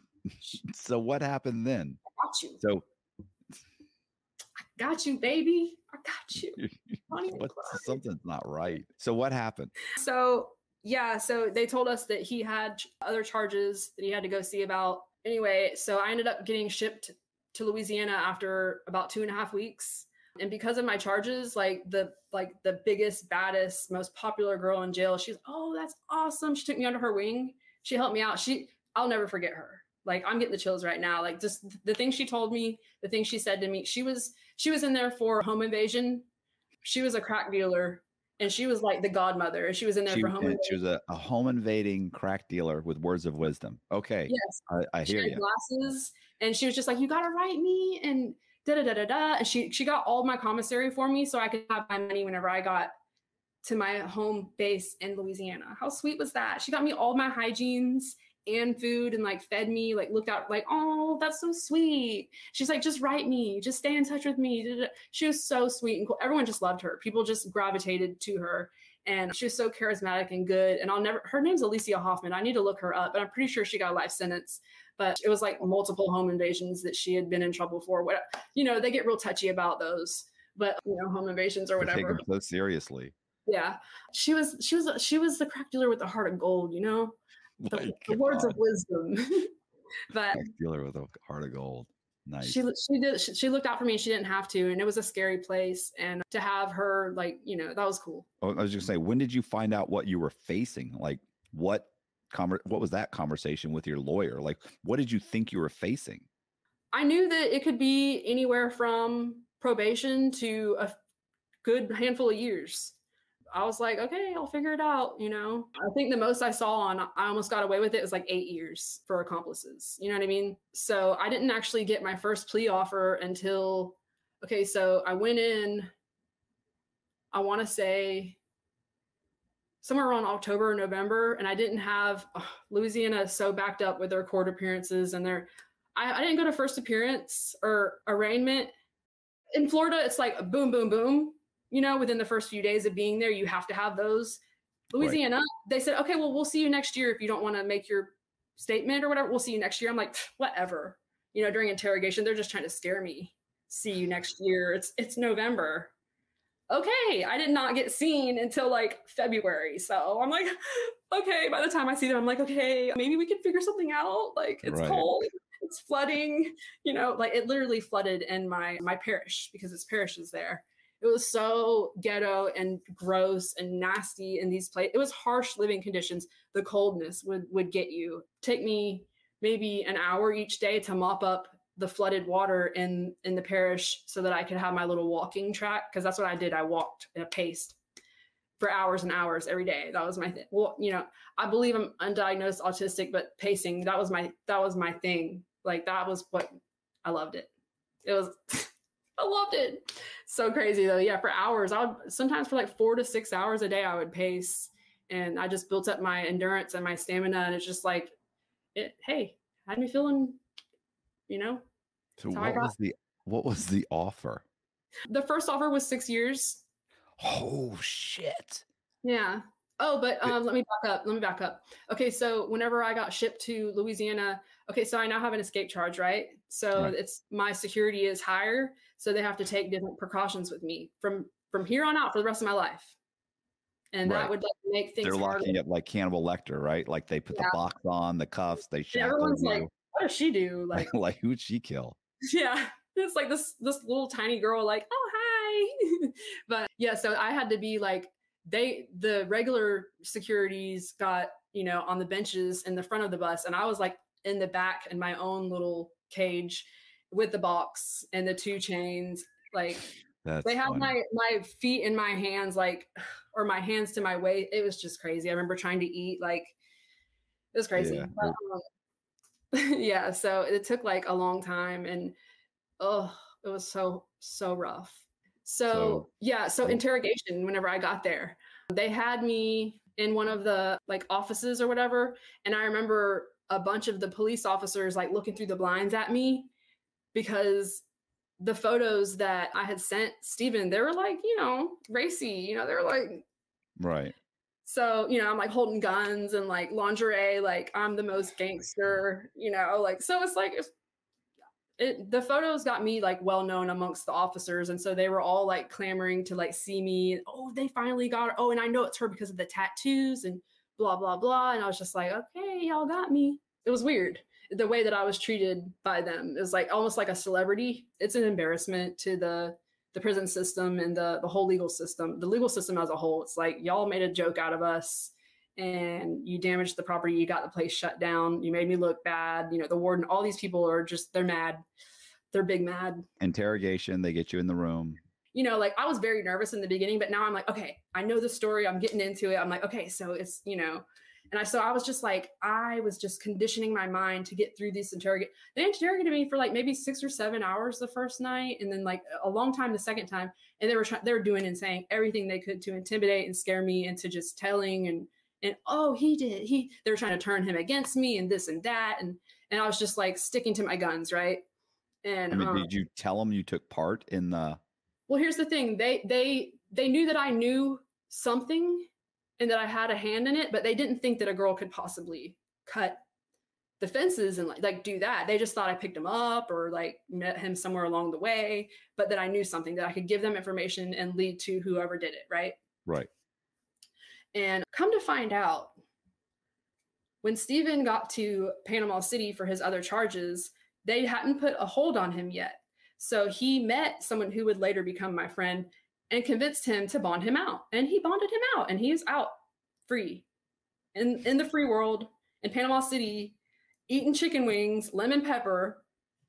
And after the first interrogation, I went back to my dorm, called a certain amount of numbers, got in touch with him. I'm on the phone with him.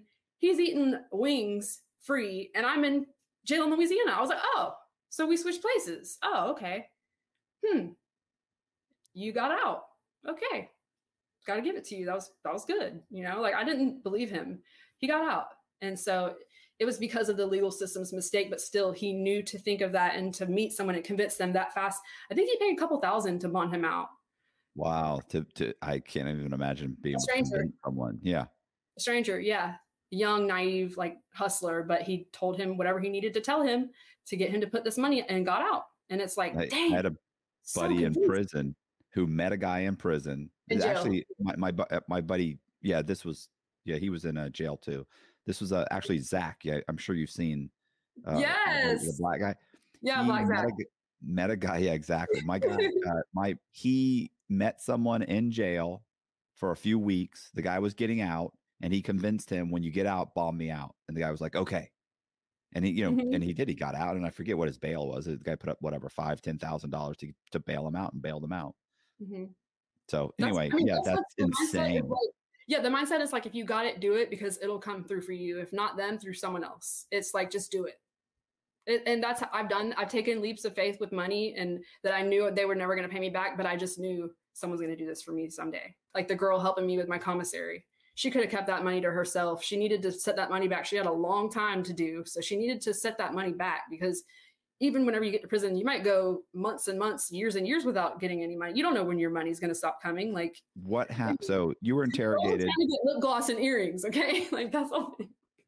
Anyways. So yeah, okay. So I made it through interrogation. They didn't suspected it was me. I'm like, yes, I got this secret. And like the chief of police, I remember he looked like Morgan Freeman, and he loved me. It was like a love-hate relationship. And he told me there was a photo of me with like a Tech 9, and he told me that it was on his bulletin board, and that was like his trophy. Like, he got me. He found, you know what I mean? Like, he was gonna get me. It's like, oh, it's kind of cool. Anyways, that's why I posted it up on social media. Like, anyone can do whatever they want with it, but that's like just a story to look back on. But yeah, so I wouldn't give him what he wanted to know, but I remember he got his daughter to give me a sweater to go in with, and he made sure that I got my numbers for my credit card. I think he gave me a little bit of cash too. Like, he did things to make sure that I was going to be okay a little bit that he didn't have to do. And I really appreciated him. So we had like a rapport, and go ahead. I was going to say, at some point they figured out that you were involved, right? I'm assuming. Yeah. The accomplice actually told on me. No. Yeah. He had like the other guy that you broke out. Yeah. He had like teen amount of years. He had a long time left. And so I gave him 5 days of freedom. Just like a simple, like, delicious meal is like gold. You know what I mean? Like, just, right. I gave him this freedom, and he told on me because he was scared and wanted to get his time shortened. Like, he broke during interrogation and cried and told, like, I just couldn't believe it. I was upset. And it's like, that's how it works. That's how it goes. Like, he shouldn't have brought anyone. Of course he's going to tell. He was crying at one point when he called his sister, and she was like, oh, what are you doing? You're going to get killed, blah, blah, blah. She's screaming at him, making him cry. I'm like, oh, he's telling. He's crying in front of strangers. Like, we're screwed. I remember telling him, it's like, Steven, this guy's crying right now. Are you serious? Like, who is this that you brought? Like, what do you mean? Like, stop. I would like smack him. Like, stop crying. I used to get like hit for crying. So there was no, we're not crying. We don't cry. Yeah. So what happens? The cops come back in, they pull you back. They look, we know, we got you. We're charging you with escape.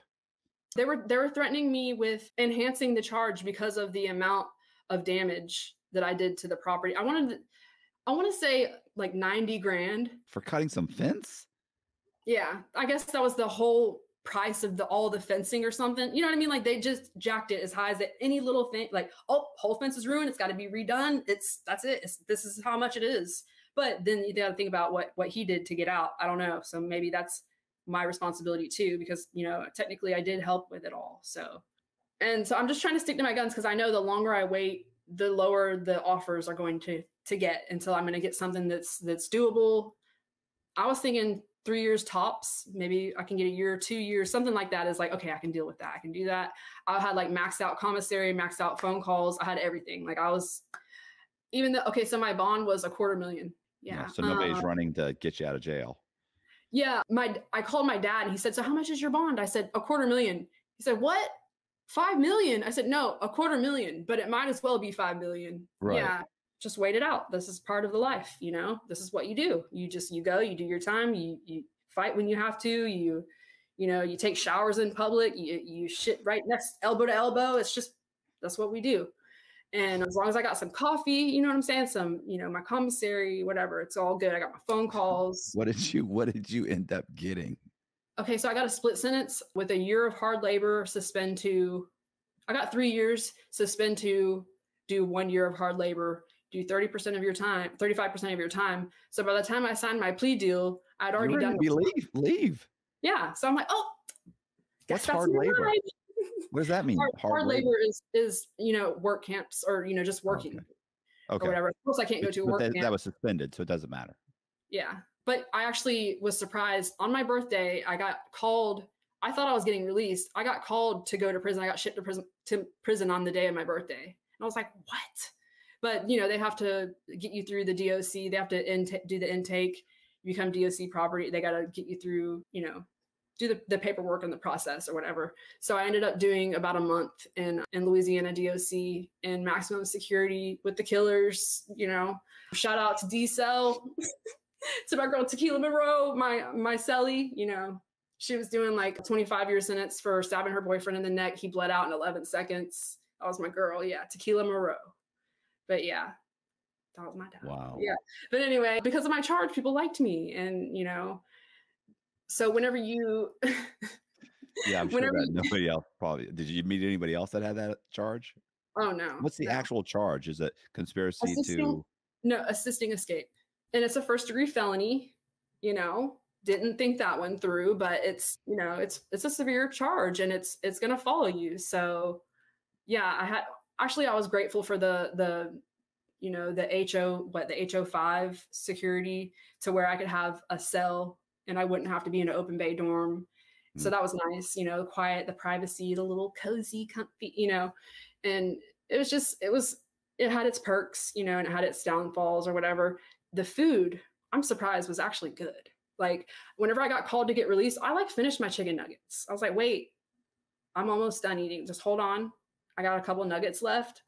I'm going just, but I remember we would have to fan our food with one hand while we're eating. And if you say one word, the guard will just grab your tray and slam it. It was just crazy, but it was very different than Florida. And I was just I remember one day, going out on the rec yard and just, I'm pacing, I'm walking. And I'm scared, but I'm going, I'm doing it. And I remember it looked like, it was this song, "Welcome to the Jungle." And it was just 1,000 women on the rec yard. Some of these women were tatted up, gold teeth, smelled good, looked like mint. I was like, oh, it was intimidating. It was very different. For real. Okay. So when you got out, did you went back to Florida?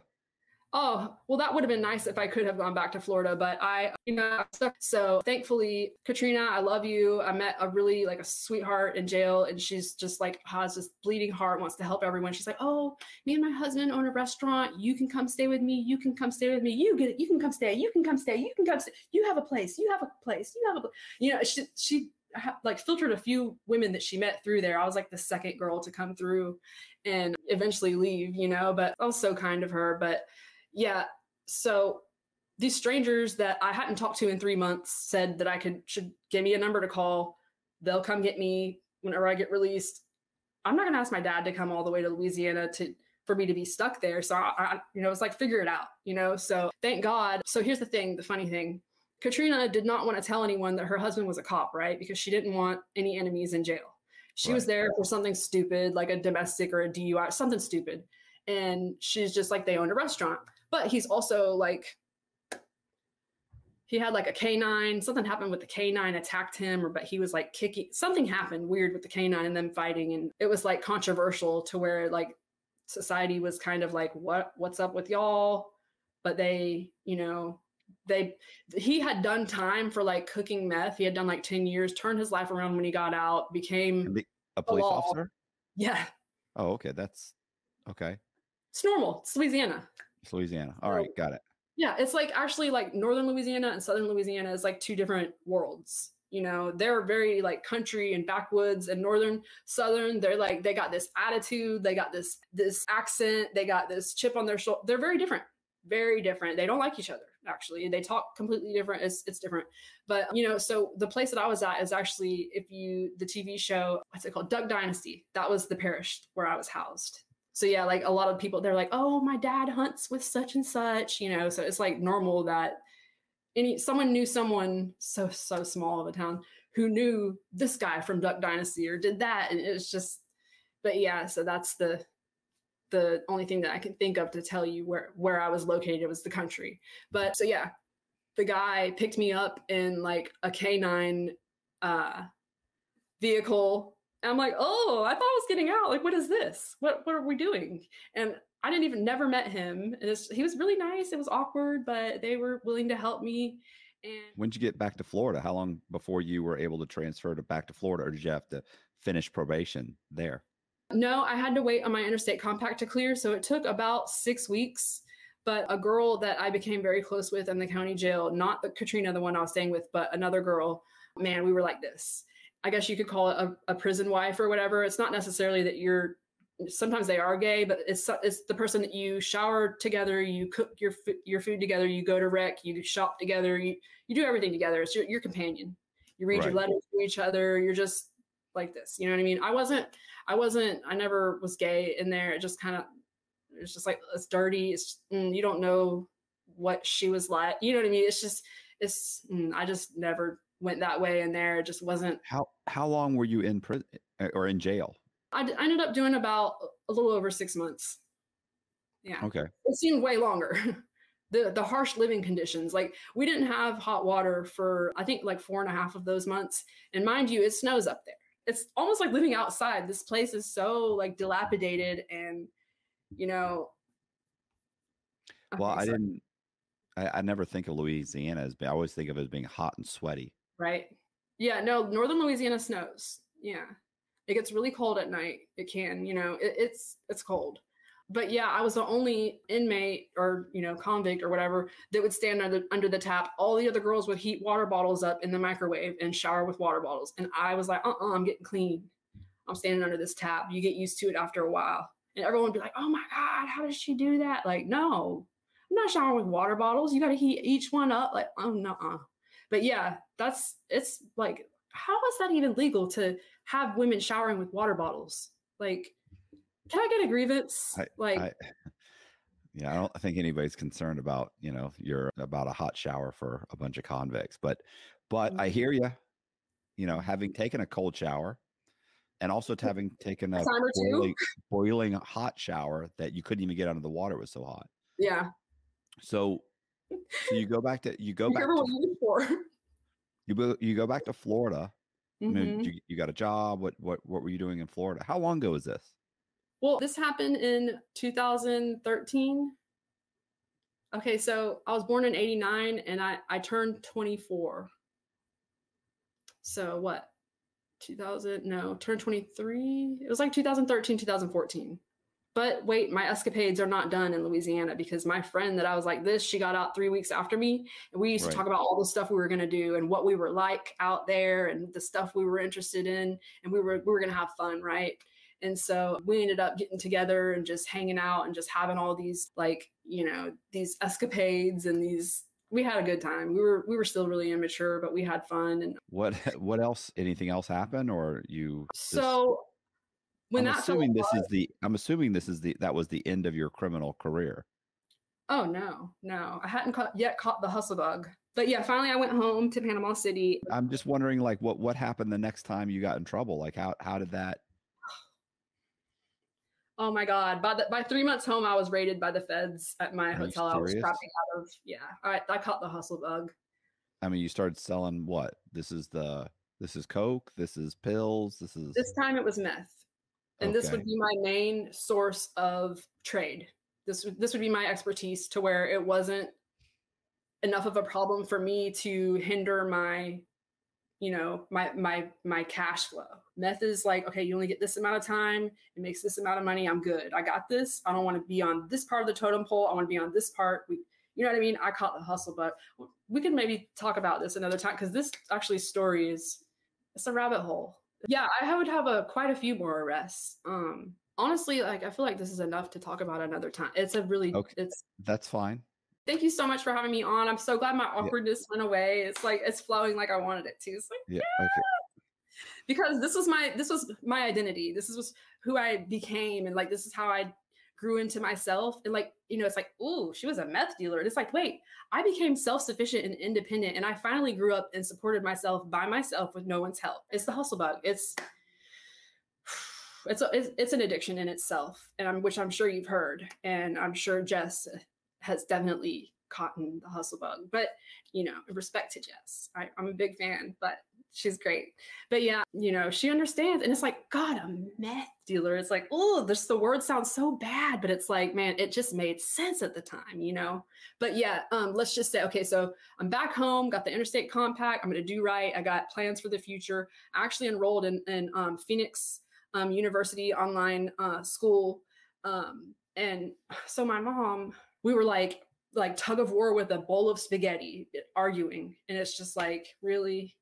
So I'm kicked out 3 weeks. My dad gave me $20, the keys to his like Jeep Grand Cherokee, and he said, "Figure it out. I'm sorry." And I'm like, okay. And it's like, I'm the last person to want to ask someone for help, but I ended up just bouncing around a couple places, finally getting like a hotel room, blah, blah, blah. So the guy that bonded Steven out, he would become my boyfriend, right? Oh, there's so much going on too, because around that time of me first getting released, now Jeremiah was free the whole time that I was locked up. He violated bond for being late to court. The day I got released, he got locked up. But he held me down, took care of me too. I had a few guys that I could call, and I had plenty of money flowing to me in all directions that I could turn to. He owed me as far as I was concerned. So I didn't even have to be nice to him. Like, I would cuss him out. Is this the stopping point? Okay, so yeah, 3 weeks out, I'm kicked out. I got $20 and the keys. And the guy ended up getting me an 8-ball. And the first one that I was like, oh, I'm all out. He's like, what do you mean you're out? I just got you an 8-ball. Like, the way he looked at me, I will never forget. Something just clink. It just clicked in me. Like, he looked at me like I was an absolute dumbass. How are you broke and you're all out of dope? I got you an 8-ball. That's 3.5 grams. You're only going to be able to do so much within a certain amount of time. You can sell this, this, and this and have money, more dope, like the same amount of dope with extra cash. Like, what do you mean? Like, you should have an extra at least $300 and the same amount of dope again, right? Like, what? And I was like, oh, this is never going to, you're never going to look at me like this again. I promise you, I'm going to re-up and have cash. I'm going to have somewhere to be. I couldn't stand the feeling that he gave me looking at me like, what do you mean I just got you an 8? And this is back whenever 8-balls were like at least $300. So it was like, he was mad. But yeah, so we can, if you want to pick up some other time and just, I mean, that's what you said. I didn't realize there was a whole second act. So yeah, I told you, remember? All right. Yeah. Well, listen, I appreciate you coming on. We'll do a part 2. And then we'll have 2 parts, and then we'll have Colby combine those 2 parts and have one long one. Hey, this is Matt Cox, and we are back with Danica Darley, and we are going to be going over the rest of her story. So we're going to do a quick recap, and I appreciate you guys checking out the video. Can you recap what we talked about? I had helped the boyfriend get out of prison, the con artist one, the one that was very convincing, helped him get out. We were on the run for a few days. We got locked up right away. He bonded back out. Real quick, did they end up catching him? They did. I'm trying to think of how long he was out and how he got caught. Oh, I can't remember how. Oh, I want to say it might have been like a week or 2. It wasn't long, but remember the girl that they used to go through her to catch him. I remember now. Yeah, it's crazy. It's just like a regular thing for him because that's how his mind works. So it's normal for him, but other people don't even try. Oh, it's listen, crazy. Jess has a friend named Thomas who always runs from the police, whether he's got a warrant or not. He doesn't pull over. He always runs. He doesn't answer the door. He always don't even care. Yeah, he's like, I just won't. I won't do it. That's crazy. If he can escape, he'll escape. People have problems. So they caught the guy. They caught the guy and they shipped him back. What was his name? Okay, so they caught Steven and you're out. So what? You got out of jail. You went to jail. I got out of jail. I had a split sentence. I got 3 years, suspend 2, serve 1. So basically do my 35% and I get out on parole, right? So I would have the rest of that year on parole. So it's not like getting your probation switched, because I was from Florida. I had to go back to Florida, right? I didn't know anyone in Louisiana except for him. I didn't have family there. I didn't have friends there. He didn't have any family that I knew like that to be able to stay with. So, I just stayed with this nice girl that just randomly, out of the kindness of her heart, said, here's my number. Call me when you get out. You can come stay with me. I know you're going to be stuck. You're stranded. You don't have any, you know what I mean? You don't have anyone. So you're back in Florida. Okay. You started working, and I actually did start a real job at a restaurant, which is right around the corner from my parents' house. But whenever me and my mom had that argument and I had to leave, I didn't have the chance to get a vehicle yet. The vehicle that I had, my aunt, she had a lien on it. I hadn't finished paying her off. So she sold that vehicle. I didn't have a vehicle. My dad gave me his keys, but he would only let me use his car for a few days, and which was so kind of him to do that. And I kind of didn't really have much of a choice but to hustle at that time. You know what I mean? And I was already like in the lifestyle, in the culture, doing it, hanging around people on it. You know what I mean? It's kind of like, because of my bad choices, I had no choice. You know what I mean? Like, right.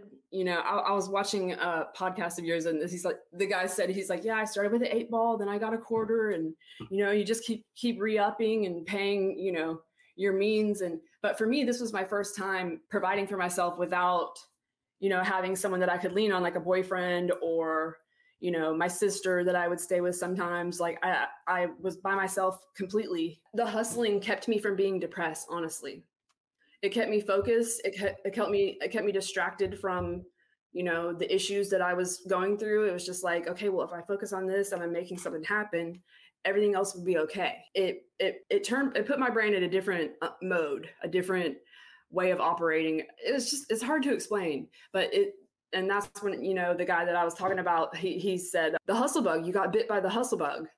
And I mean, I can't think of many other better terms to call it, you know what I mean? Because I had hustled a little bit whenever I was younger, but I never had felt the thirst and the need and it takes over. So did you get your own place? I would get a week at a time at one hotel, and then halfway during the week, I would get another week at the place across the street. And in order to like try and keep the attention off of me, I would move my stuff to the other one, and then I would trap out of that one and sleep in the other one, kind of like blow it up and let it just, you know what I mean? Let it go. And then I would sleep in the other one that was safe, that didn't have traffic. Right. Right. So that was my little method of just bouncing around. I felt more safe than just staying in one and trapping out, because even if you walk and you go other places, it's like people watch, people pay attention, things happen. You know what I mean? It's like, at least have a safe spot. And then, whenever I would be over there and the other place would run out, I would start chopping out of that one and get another room.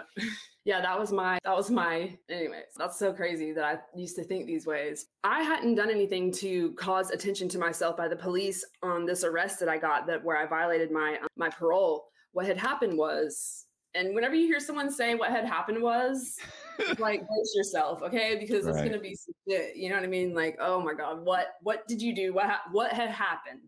Right. Okay, so what had happened was, I was, man, I wish you could interview this guy. He was on federal probation, and he had warrants for violating. I can't remember what he did to violate, but him and his buddy, who were also, I believe, was on federal probation, just decided to go and commandeer jet skis and, just party and just hang out or whatever. And one thing led to another, and like somehow they ended up in my company. And I remember just thinking, like, y'all are dumb. You're on probation and you're doing stuff like that. Like, whatever, and just like, we were just riding around doing whatever, going to the hotel rooms. And they actually got a hotel room right next door to our hotel room. And for 24 hours, they did surveillance. Like, and so what? They were watching these two guys, and they picked up on you, and then they ended up arresting you also? Yeah. So, yeah. They brought heat on you. Yeah. Yeah. I wasn't even doing anything, man. You said you were selling drugs out of a hotel room. I know, but I was selling very small amounts. You know what I mean? Like, it's not enough for the still illegal. I know, but the feds don't care about me. My type of where I'm on the totem pole. That's why I stay right here, where I just get like an ounce every 24 hours, no more. The most I've sold in a day is like a quarter ounce. And I don't like to do that scares me because these guys are getting 7 to 10 years in the feds. No, Right. not me. I'm going to go do just a little bit of time. I'm okay. Just a little bit. So they No probation. arrested you? Huh? They arrested you? So before we got arrested, so if I had any issues with rooms, this was the place that I was at for a little over 2 months that I was at this place back and forth. So they knew me, right? There was some issue with the room that I didn't like it, and I wanted to switch rooms. And I was at the front desk, and my friend, this girl that hustled with me, shout out to Liz, I love you so much. She's a beast. But she was standing next to me, and whenever I was trying to get my room switched, you should have seen the girl that was on the computer. You should have seen her face. Like, there's nothing that you can't talk yourself out of that type of paranoia, because the face that she made when she was trying to switch my room, come to find out later on, it said not to move my room because I was being surveilled by the feds. I mean, did she move the room? No, they wouldn't move me. It was like a do not move order. You know what I mean? Like stamped on my forehead. They say I'm skittish. I like to take off or whatever. But so what? Okay, so what happened? And that's another thing. I was talking about whenever I was younger, like getting away with stuff. So that's another thing why I would stay at the same like level on the totem pole, or the weight class that I would be willing to have on me, because okay, how can I get rid of this, or can I put it in my prison purse, or make sure that I don't get caught with anything. Right. That was my main goal. So I used to have little scales that were like a little matchbox, and I ordered them from China. And they fit in my bra, little tiny, cutest little scales. But I always had ones that you couldn't find because scales are charges too. And it was important for me, for the marketing, for it to be, like have nice, cute, like bags with like cute little designs on them, or just that it weighed what it was supposed to. My stuff, I never cut it. It was important for me to do good business, because in my head, I'm reasoning that, okay, as long as I'm doing good business and I'm honest, then that'll count for something in my karma. You know what I mean? Like, so they arrested you. They arrested me, and where did they arrest you, and how? Okay, so we were in the hotel on the second floor, and I'm trying to think of who was where, or I can't even remember what they said or how they knocked or whatever. But I know that I remember the police officer, or the main. See, I don't even know the terms for the federal. FBI or DEA? That's a good question. I guess FBI. Okay. He had federal probation. I'm not sure. Anyways. Well, is that a U.S. Marshal? Those U.S. Marshals, then they would have come to get him. Well, there was a lot of people. Okay. So anyway, so there's some federal agents, probably some U.S. Marshals. Federal. At this time of my using meth, I was really into doing like what's called a hot rail. I just thought it was so cool, like just the process of turning powder into smoke. So you snort a line and you blow out a cloud, and I just thought that was like a cool party trick. You know what I mean? So I had a ton of hot rail tubes, and the cop was like, or the marshal or whatever, he was very apologetic in having to arrest me. I could tell he really did not want to charge me with anything. Like, he felt really bad, and I was crying. I was like, I'm violating parole. I'm going back to prison for about 2 years. I was very sad, and because I was trying. I was, it's just like, dang it, man. I feel like you were selling drugs and you weren't trying. Well, more like I was trying not to get caught. What? I think I was going to buy a car. I was like, I had the money saved up for a car, it's just to have worked like that and to scraped up like something from nothing, and to have like, wait, this is what I have. I had like $1,000 and for a car, like little $1,000 car. I was just trying to figure it out and survive. I'm out in the world on my own. I've never done that before. And that was where I was at. So I was at least going to try and plead my case. To me, like what they caught me with, the amount that I'm dealing with, I'm nothing. I'm nothing. I'm a small fish. They have way bigger fish to fry, So anyway, he arrested him.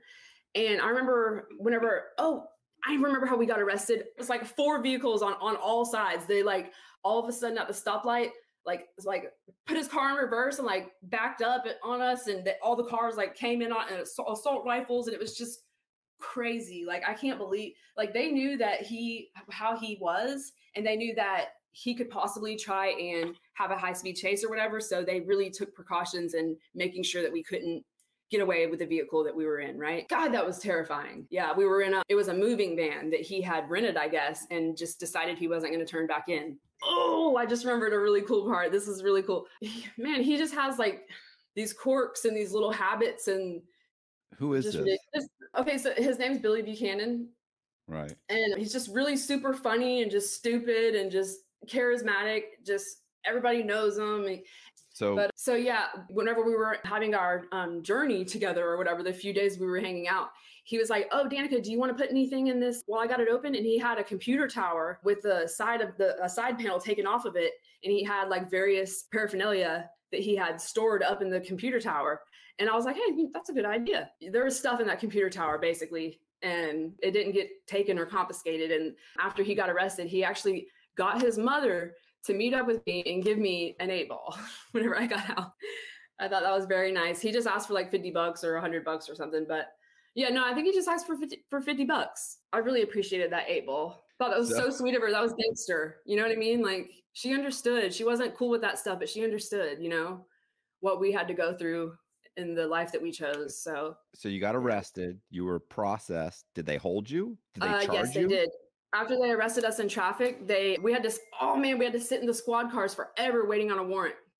I almost for a little while was starting to think that we might get away with not having to be raided because they got him, right? It's so funny too, because it's like they know what he's been charged with last, and they're briefed and filled in on what his past has been, and it's like we really don't have anything, like thank God. And that's what I was pleading for him for, is that he didn't have anything in here. The only reason I'm here is because I was trying to help my friend out, and he really wasn't. Like I said, he had an 8 ball. He didn't have pounds of ice. You know what I'm saying? He wasn't a huge drug dealer. We were just partying. You know what I mean? Like, anyways, I was very upset to have to be in that type of trouble for something, just helping a friend, and that's why I was pleading with him and begging him, is because they went into my room and I'm having to go to jail. But it was because he had a warrant, and it's like, it was messy. He felt bad. He did. But he said, Okay. Since I had to call the judge and get the search warrant, I'm going to have to charge you with something. So what I'm going to do is I'm going to take it easy on you. Okay, so he left GHB in the refrigerator. He left a bottle of steroids in the refrigerator. I want to say he left some like hot reel tubes, or like he didn't take all my paraphernalia. He only took like a bowl or something. Like he left like a few charges in that hotel room or whatever. So they didn't take you downtown? They did. Did you bond out? So here's the thing. This was whenever the police officer, he went in the trunk of the car and he got my purse out, and he got me Sonic. I got chicken tenders and a milkshake, and I wasn't even hungry. I was sick to my stomach, but I was going to take the chance to eat something good if I could. And just, he was really cool. And we had a good talk, we were just vibing on the way to the jail or whatever. He wasn't a federal. He came and picked me up from the federal people. So what happened when you got downtown? Did they charge you? Did you get bonded out? So I got charged, like I said, with the paraphernalia and the possession, and I had a hold because of my parole, right? It doesn't really matter what the county jail, like it's not their job to, like they're going to hold me and see what Louisiana says. It's up to Louisiana if they want to extradite me, right? So you have a certain amount of days legally that you can sit there and wait on them to come get you. So I was just asking around and hearing around, like certain states are very strict about extradition or whatever. The extradition laws are different in different countries, different states and whatever. So I'm stressed out. My mind's going a million, it's just crazy. I was very stressed out and just thinking I'm going back to prison. That was what I was like. I just thought for sure. Did Louisiana come get you? They did not. So they took the hold off. They took the hold off, and so I went to court, and they gave me time served. Okay. Yeah, because I did the 30 days. You know what? I think he just charged me with paraphernalia. He didn't give me a felony. Yeah, and that's why they didn't come get me, because it was a paraphernalia. That's what. Yeah, because remember I told you he felt bad, but he had to arrest me for something. That's what that was. It was a paraphernalia charge. Okay, yeah. And then whenever I got out, I found out through Louisiana that my probation, not only did I not have to make any more payments of the about 2 more years that I was supposed to be on probation, but what's it called? It's a supervision. There's a word for it, but it's basically like, don't get in trouble and we won't arrest you. Oh yeah. So it's like administrative supervision. You don't have to check in. Still on probation, but they're not going to bother you. Yeah. You don't have to check in. But if you get in trouble, now you're in more trouble. Yeah. Yes. Yeah. Right. Okay. So it was like getting in trouble got me out of trouble. Right. Right. I mean, oh, anyways. Boziak? He's That's never exactly. successfully completed a probation, and he's Yep. been on probation. That's happened to him before. They said he Yeah, was they just unsupervisable. yeah I they heard just that. he gets arrested, he gets in trouble. They just Mhm. they arrest him, they let him out, they arrest him, they let him out, they violate him, they let him out, and then they go, okay, that's it, we're done. Just Yeah, shout out to Boziak. yeah. But So when you got out, what did you do? Did you get a regular job? I'm really not just, complete scum. Like I want to do good. I want to get my life together, right? So I'm thinking, okay, the solution for my situation would be instead of trapping out of hotel rooms, if I hustle out of an apartment where I pay bills and have a vehicle, then I can go undetected. That's what I'm going to do. So that was my solution. Yep. That was my And solution. how did it So, work? so the one that I originally moved away and ran away from, his family I was very close with, and they allowed me to come stay at their house. Within I think it was about 4 weeks, I had enough money to move into a crappy little apartment in my favorite bad part of town, and I had my little place, and it was in my name, and I told the landlord that I was a server. He bought it, and it was 175 a week, and it was 175 down, 175 a week. So I actually ended up having more money than I needed, which was a relief. And that's definitely, it was way cheaper than the hotels I was paying. So that was actually like something that even if you have to stop hustling for some reason, you can still scrape up that 175 some way or another. It's Right. like, yeah, that was really a huge blessing for me because I just needed my own space or whatever. So it had a back door, it had an alleyway. I was hyped about that. Like plenty of escape routes, plenty of, exits, and you just feel a little bit safer whenever it's like that. You know what I mean? Because the cops don't know to go around the back and wait. No, not the cops, just like any situation that goes Oh, down, you have double the chance of getting away. okay. You have a chance. So I'm so careful and paranoid. Like the only times that I have gotten places raided or places I've been raided is not on my behalf of my actions. You know what I'm saying? Like I'm not going to have cops waiting behind someplace for me. So yeah, I had my place, and, I was hustling, and I was just trying to, get by and all that. And so, oh, and I forgot to say that. So the guy that I was talking about that I guess we could call, okay, so Jeremiah, he got arrested the day that I got released, which is like, it's so crazy. Like, what are the odds? He was late to court. He couldn't find his keys and he violated parole. That's crazy. So his case was going on during this time, right? And we weren't together as a couple, but we were, in contact all the time because he sent me money, had me on the phone. Like, so I was doing the same thing for him, but we're just friends. So his case is going on, and he got sentenced to 15 years. Yeah, 15 years for trafficking. 2 trafficking charges he had. I want to say they were all consecutive. He got a few 15-year sentences, but they were ran. Is that concurrent or consecutive? They're not one after the other. They're together. Right.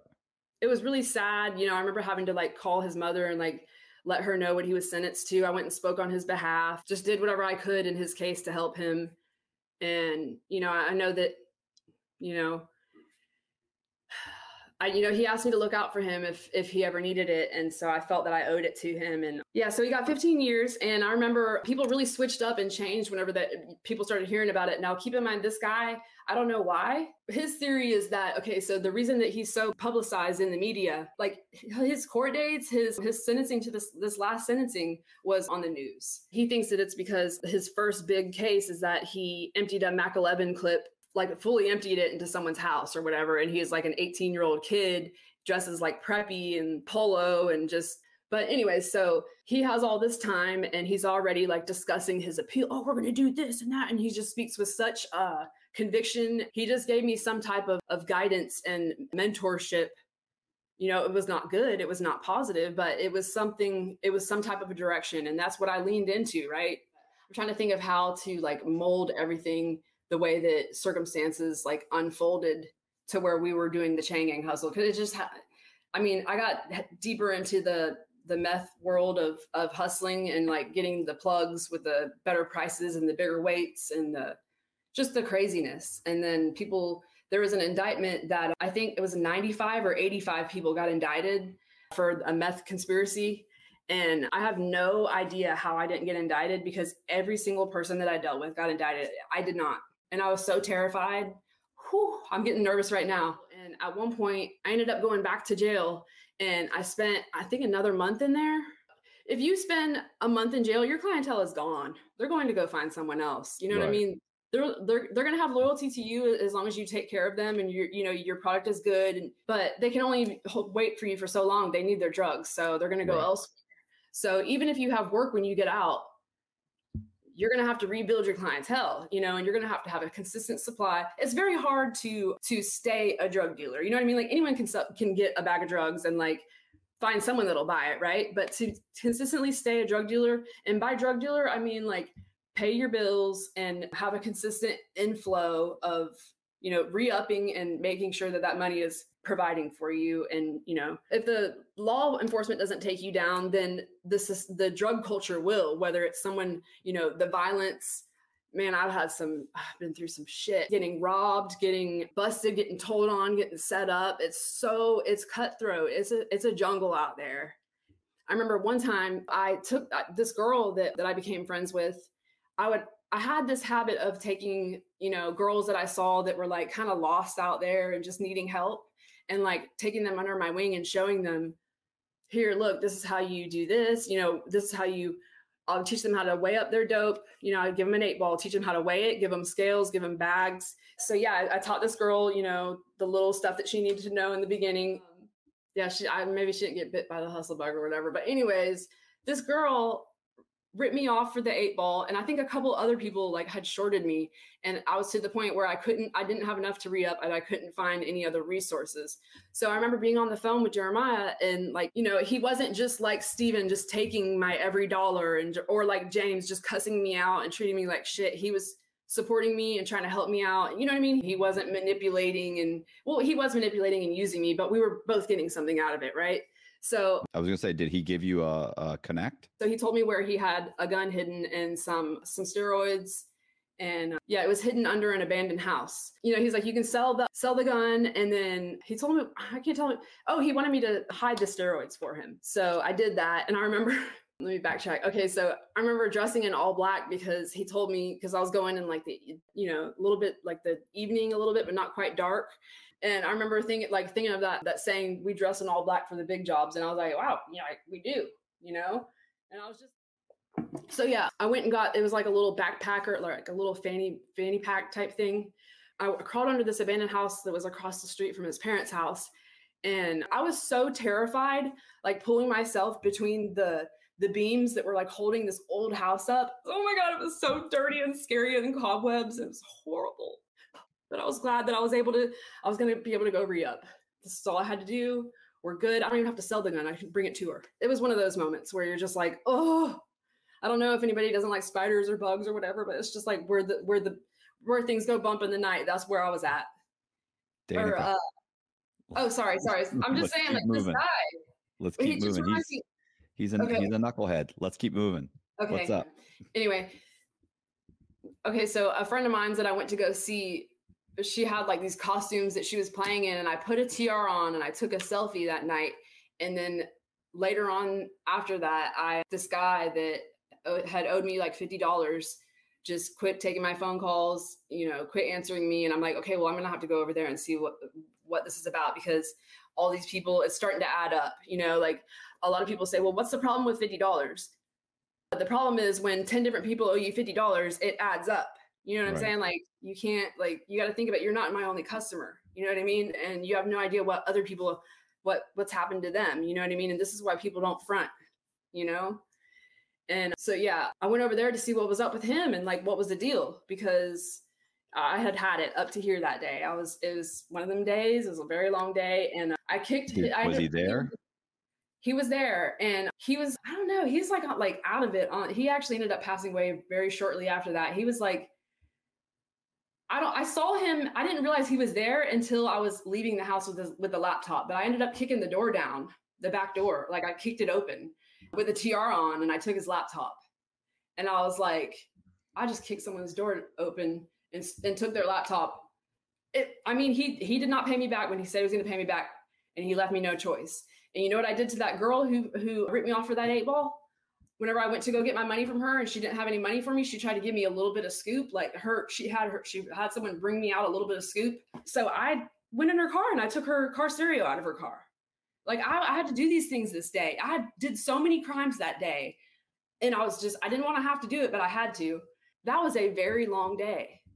But yeah, the tiara just topped it off. And when's the next time you got arrested? I'm going to get arrested again and bond right out. And then while I'm out on bond. What's the other arrest for? So when the indictment happened, when the indictment happened, this is whenever I had to stop selling dope and I went broke and I lost my clientele out of choice. You know what I mean? And it was very hard because, you know, you still have a habit, you don't have money to support it, you lose your place to live because of whatever reason, and it's like everything just goes bad, and it's like, wow, you have no nest egg, you have no plan, like this is when reality is setting in and it's not fun, it's not a party anymore. And I remember the bondsman, he was a really cool guy. He was very nice to me. He liked me. I could tell he was entertained by me. Like he would just smile at me and just like shake his head. Like it was just an understanding that we had. And I appreciated, that. And that's another thing too, like the power that came with it. And I know I wasn't a huge drug lord, but a lot of times for people, they can only they can make money in many ways, but they can only get drugs from this person. So it's very important. They need it. So a lot of times it can become more valuable than currency, and when you're getting it at wholesale, and you're selling it for, retail price, you're making whatever, however little you don't want to make or however much you want to make. Like I had one lady that I would buy, at a certain price, and I would sell it to her each gram at top dollar, $120 a gram. And I would literally be able to go re-up and like double. She'd buy like 7 grams at $120 a gram.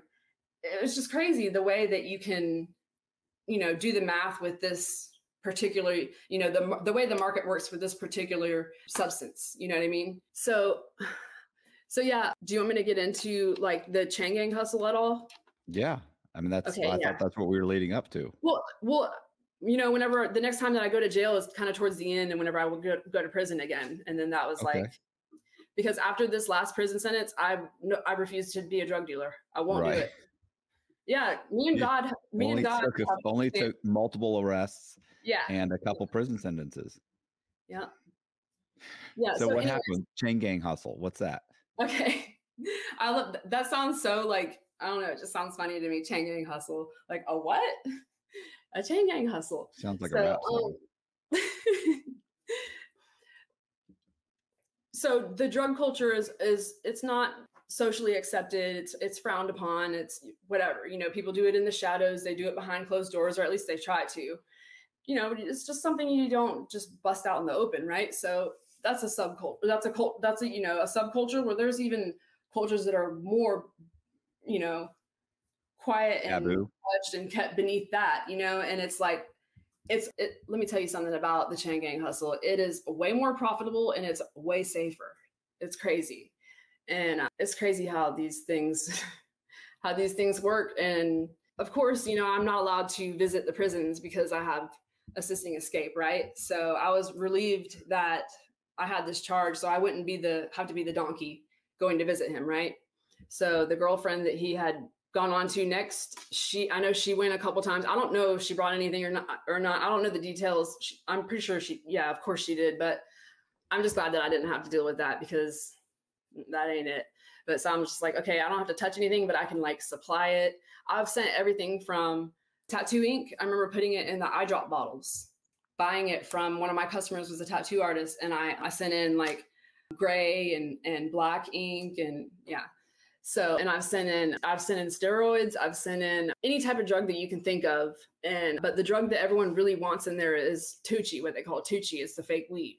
Right. Or the K2 or whatever. And I don't know why it's specifically in jail or prison that they love it so much. And the guys that are just getting out, a lot of them, they'll have like their little Tucci plug and they're still like smoking their Tucci. And you can tell if someone's a Tucci head if they have like the resin on their fingers. Right. The joint, like staining it's crazy.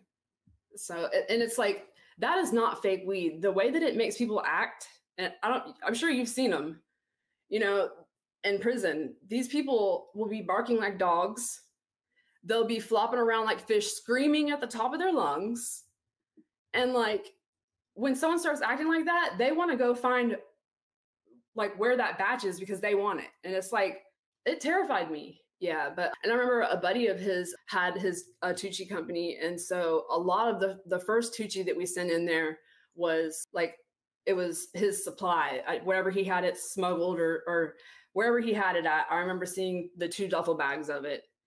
And I can't remember at which arrest that I was questioned about the 2 duffel bags, but somehow the police knew about it. Anyways, okay, so you're buying this stuff, you're giving it to a girl who's going in, and she's bringing or guy contraband, whatever, to the prison, and they pay big bucks for that. Yes, or some officers, you know. So I'll give it to someone who will bring it to the officer, which is they can walk right in with it. Like they put it in there, they put it in their little lunch box and walk right in. That's the route. Yeah, for sure. And so I can't even tell you how many cell phones I've sent in. At least, I would say probably maybe 20. So what do you buy? You buy a cell phone for how much? Well, I've had cell phones mailed to me. I've had them given to me. I've been instructed on where to go to get them and put them in the mail or give them to this person. But what do you get? What's that? What do you? Oh, so this is back whenever we had Green Dot. I had a lot of Green Dots. At one point, I had so many Green Dot cards, and I started to collect them. See, I used to have a counterfeit money collection. Like when we'd run across them, we used to have the little checker markers. And because we'd go through so much money whenever he was hustling that we'd run across him here and there. You know, it wasn't someone specifically trying to use counterfeit money to buy stuff with him. It was just like small bill that had gotten or whatever. Not necessarily a small bill, but I have had a fake $1 bill and a fake 5.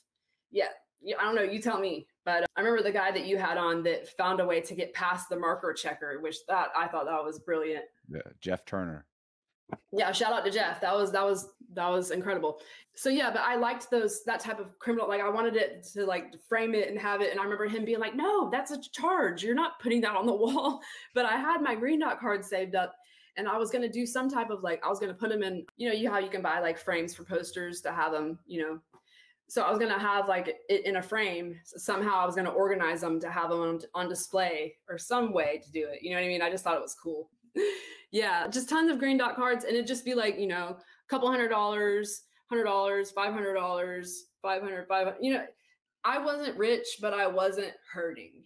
And here's the thing about it: when I'm not having to be in the streets and worry about it being a controlled buy or is this person robbing me, man.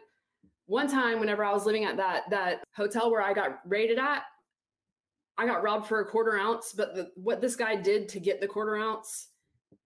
It was terrible. You know, it was like a bad story that you hear about. And thank God I didn't get hurt any worse. But this was actually a guy that I had dated. And he specifically planned to come and he was going to get, I think he asked for an 8 ball and then he changed his mind to a 1/4 ounce or something. I don't know. Somehow he ended up getting 2 8 balls from me, but he wanted to look at it first before he handed me the money. And it was just weird and shady as soon as I got in the truck. And he ended up, at one point, this was crazy. It happened so fast. He ended up, I'm holding on to the oh shit handle in the truck, and he's pulling me so hard to get me out of the truck that I was literally sideways like Superman. And he pulled my pants almost off of me, ripped them, and I had to end up walking home. I broke a flip-flop, and I had to walk home with my pants, holding my pants shut to my motel in the worst part of town or whatever. And I remember just thinking that I can't do this. I can't believe this just happened. But thank God I still had a 1/4 ounce back in the room. So I had at least something, you know, but that was horrible that he did that. Yeah. And he actually ended up ODing. So what happened? So how long did you do the whole chain gang thing? The chain gang thing? Let's see. Okay. Also, so he wanted to start working on the appeal as well, right? So I got the down payment for his attorney to start it. And I think he agreed to do it for like 8 grand, but he took 1,000 down, which was really awesome, you know? So we did that. I can't even, I don't even know the span of time. I can't even think right now because it's been so many times that we've both been in and out. Like I would go to prison. Whenever I went to prison, I was like, watch, he's going to get out before me. Mind you, he had 15 years. I think I lasted, how long did I last? Okay. I went in 2000. I spent all of 2016 in prison basically. So I got out in 14. So I was out little like about what 2.5 years. I don't know. I don't know the math, but So why were you in that time? What happened that time? You finally get arrested. okay, yes, I got arrested. Okay, so let me try to think. I'm trying to think of like when it, okay, so I had because I was out on bond and I signed for my prison. I signed for 13 months with my lawyer while I was free. I told him I didn't want to get probation. I just want to go ahead and go to prison. And I remember feeling like I was being responsible for signing instead of having to wait till they got me. You know what I mean? I was like, I'm just going to take care of it. I'm just going to be done with it, take care of it, get it out of the way. And then I'm going to be okay whenever I come out, I'm going to start over. You know what I mean? And it was so hard to sign my life away like that instead of just run, you know what I mean? But 13 months, I was like, okay, 13 months. Okay, let's just take care of it. I remember the bondsman asking me, because I wasn't making my payments. What did I do Make to your where payments I had for a what? warrant? For my bond. Because, okay, so I was just riding around with some people and the guy that was driving was just driving reckless just for shits and giggles. And I remember being so angry at him and like, this is stupid. And we ended up getting pulled over and I was so down and out by this time. And we were in the squad car in the back for some reason together. And I was like, dude, you better not fucking tell on me. And I remember like I had my hands in front of me and I got my stuff and I put it down my pants. I got this stupid charge and I stopped myself from getting a really bad one. I wasn't really hustling like that anymore. I wasn't like, my life was not flowing like it used to. And, you know, my Tucci partner, so you know, you can find it for like certain prices and then you can get it to them and they'll pay you whatever. And like an ounce in there is like, okay, it's like $100 on the streets. And then whenever they're in there, it's like $500. You know, if they break it down, then they can make way more than that too. You know what I mean? If they break it down into smaller, you know, and just sell like joints or whatever, then that's way more money than the 500 if you're just selling ounce to ounce, you know what I mean? So yeah, the chain gang hustle is just like, God, so enticing. Like a smartphone is $500. Yeah, $500. And in federal prison, they're $4,000. Right. $500 smartphones, $500. You mean just to deliver it? Yeah. Like a Samsung kind of a shitty $80 phone. The kind of thing that I got when I got to the halfway house. Yeah. Yeah. You went to jail. You got out of jail. Okay, yes, I got out of jail on bond. The guy who bonded Steven out whenever they forgot to put the hold on him and he escaped again after our first escape. The guy that bonded him out, he's the one that bonded me out. So that was cool of him. And I bonded him out too, but yeah, it's good to have someone that you can turn to and, you know, that's going to make sure that you can get out or whatever. But I knew my time was coming to an end. You know, it's like, this is it. This is the end of the road. I'm out on bond. I have a case now and I'm not going to last long because I'm not doing good. You know what I mean? Like my hustle fell apart. Everyone's getting indicted all this time and conspiracy. And like, they're using their phones to charge them with conspiracy. And like, are you serious? Like text messages and stuff. And like, here's how petty they were being. So a girl that I used to work under and get an ounce at a time, and that I've wired her money to her plug in like Tennessee or whatever, like with like clear as day. Oh, 500. Oh, 700. Oh, this much. Like it's a paper trail. And I did not get indicted. And there's a girl that got indicted she fronted her an 8-ball. And she got a conspiracy charge. And I'm like, I'm doing all of this and this girl is in trouble and I'm not. Man, I was so stressed out. I'm telling you, I was having heart palpitations. When you got out of jail, what'd you do? Did you get halfway house? I was just staying with a friend. And I remember whenever I just decided that, okay, I don't want to be here too long because I don't want to wear out my welcome. I'm going to go stay with this friend that, you know, I would always be there and be around. And actually, this is a guy that I bought a vehicle from. Basically, half of it I paid for in meth and half of it I paid for in cash. And I ended up getting a really good deal because of, like I said, it's like currency. People respect you, you get used to it, and you have what they want, so they're going to be real nice to you. And I don't know, it's just my name is so distinctive. And I remember whenever I first started getting into it, I was like, okay, I need an alias. Like my name is too distinctive, and I tried to have it create an alias of Susie Q.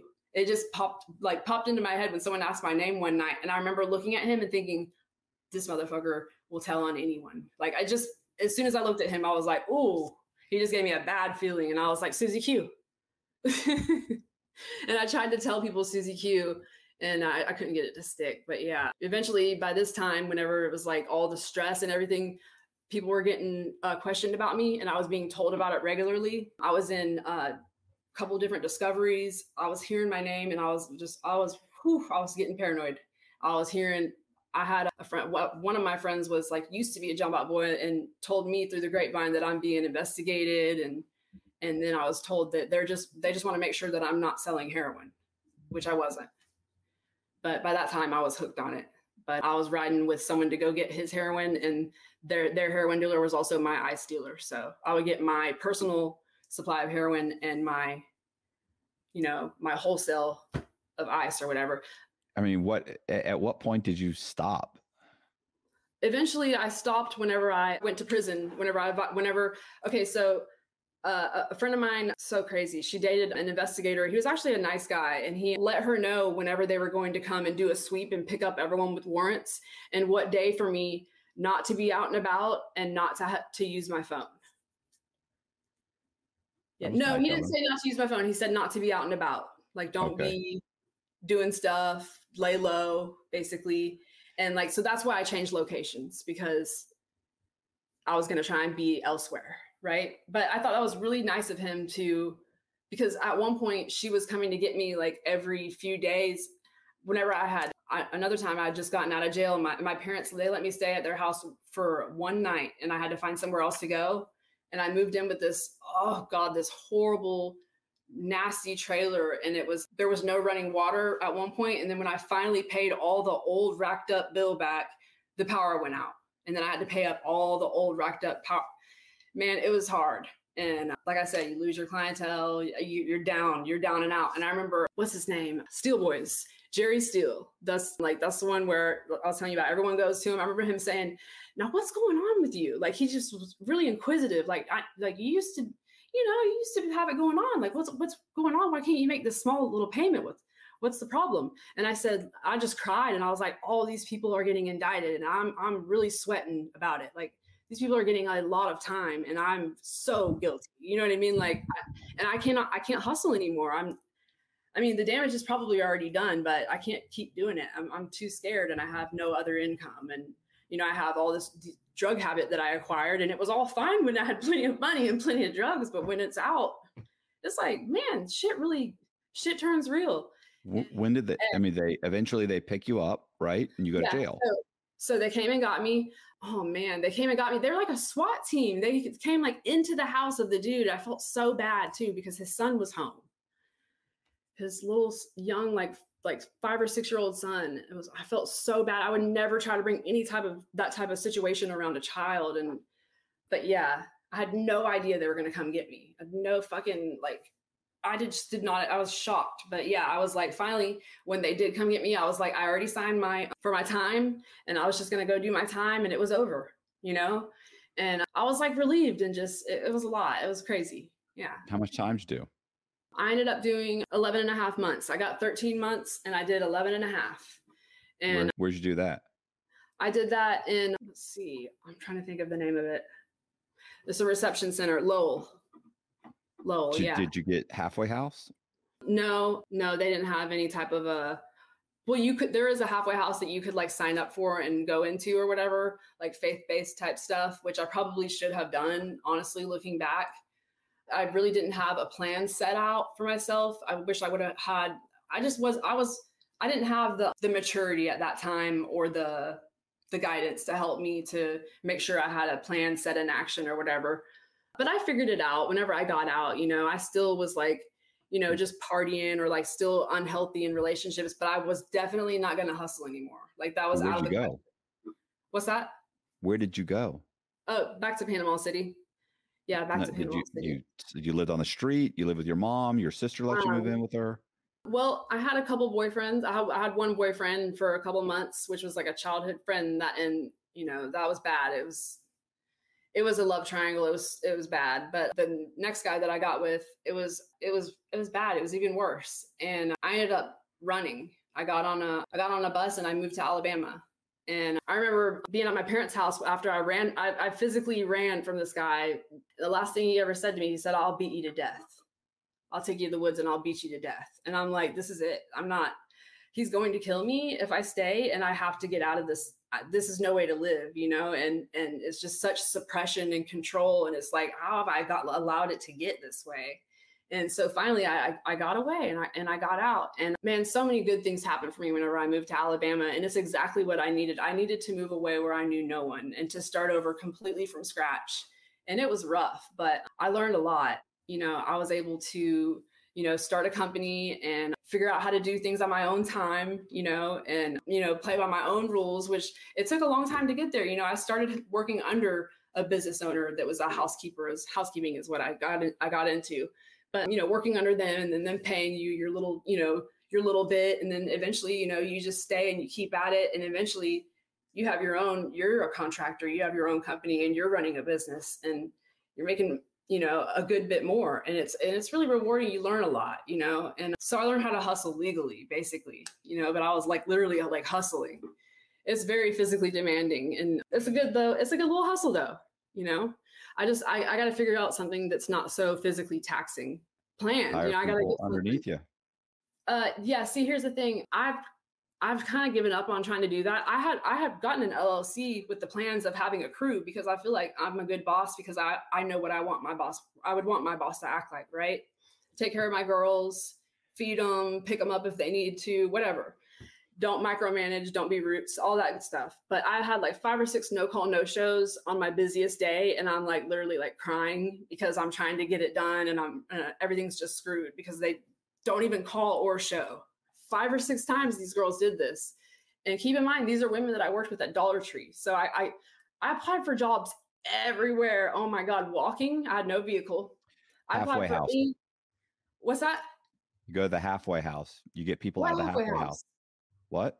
What? No, this is my mom. I went to go live with my mom. This is where my mom lives. No, I'm telling you, you can get people in the halfway house to work for you. They have to show up. You can pick them up and drop them off.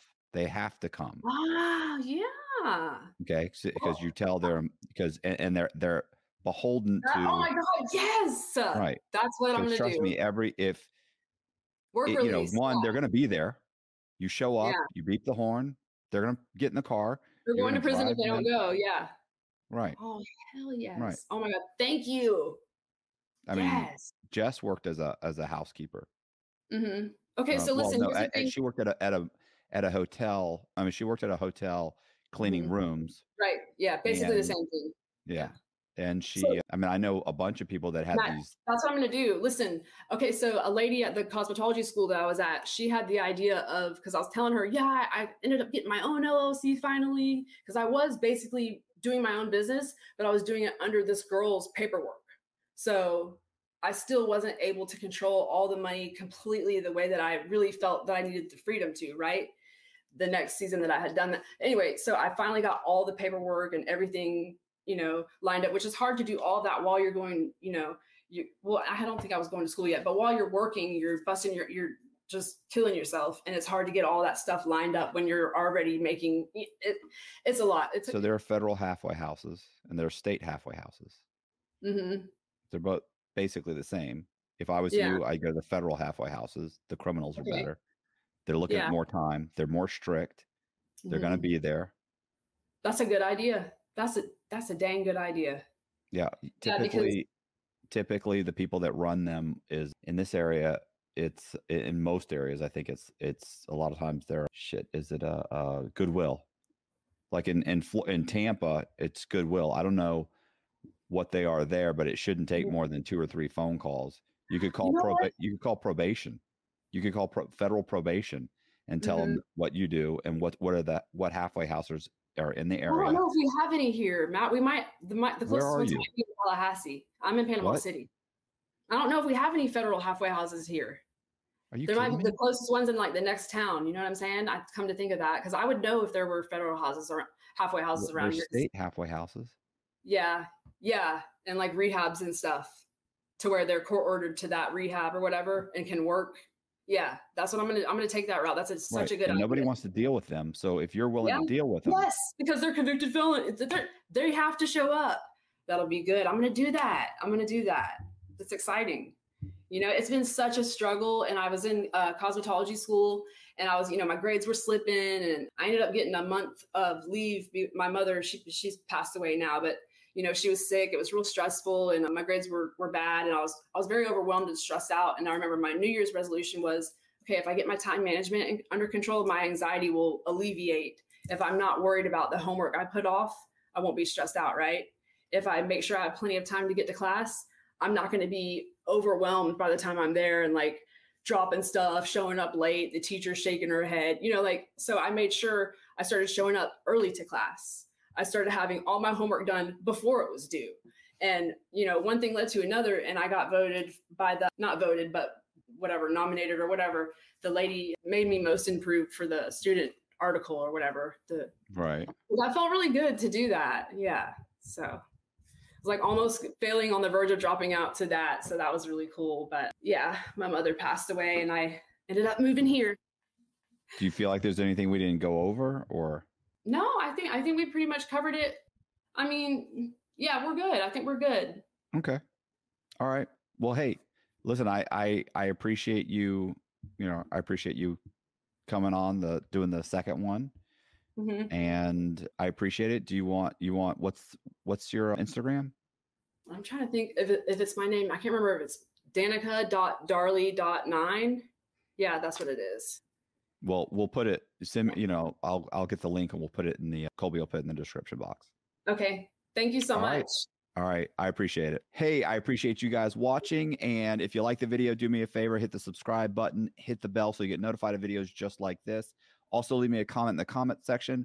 We're going to leave Danica's Instagram link in the description. And I really do appreciate you guys. Also, I have Patreon. If you want to help support the channel, please donate to my Patreon. It's $10 a month. Come on, that's nothing. Anyway, I really appreciate you guys, and thank you very much. And if you want to get in touch with me and you want to be on the show, we have a link in the description where you can fill out an application, and it comes to me, and then I'll contact you, and we'll see if we can get you on the show. So by all means, fill it out. I appreciate you guys. Thank you. See ya.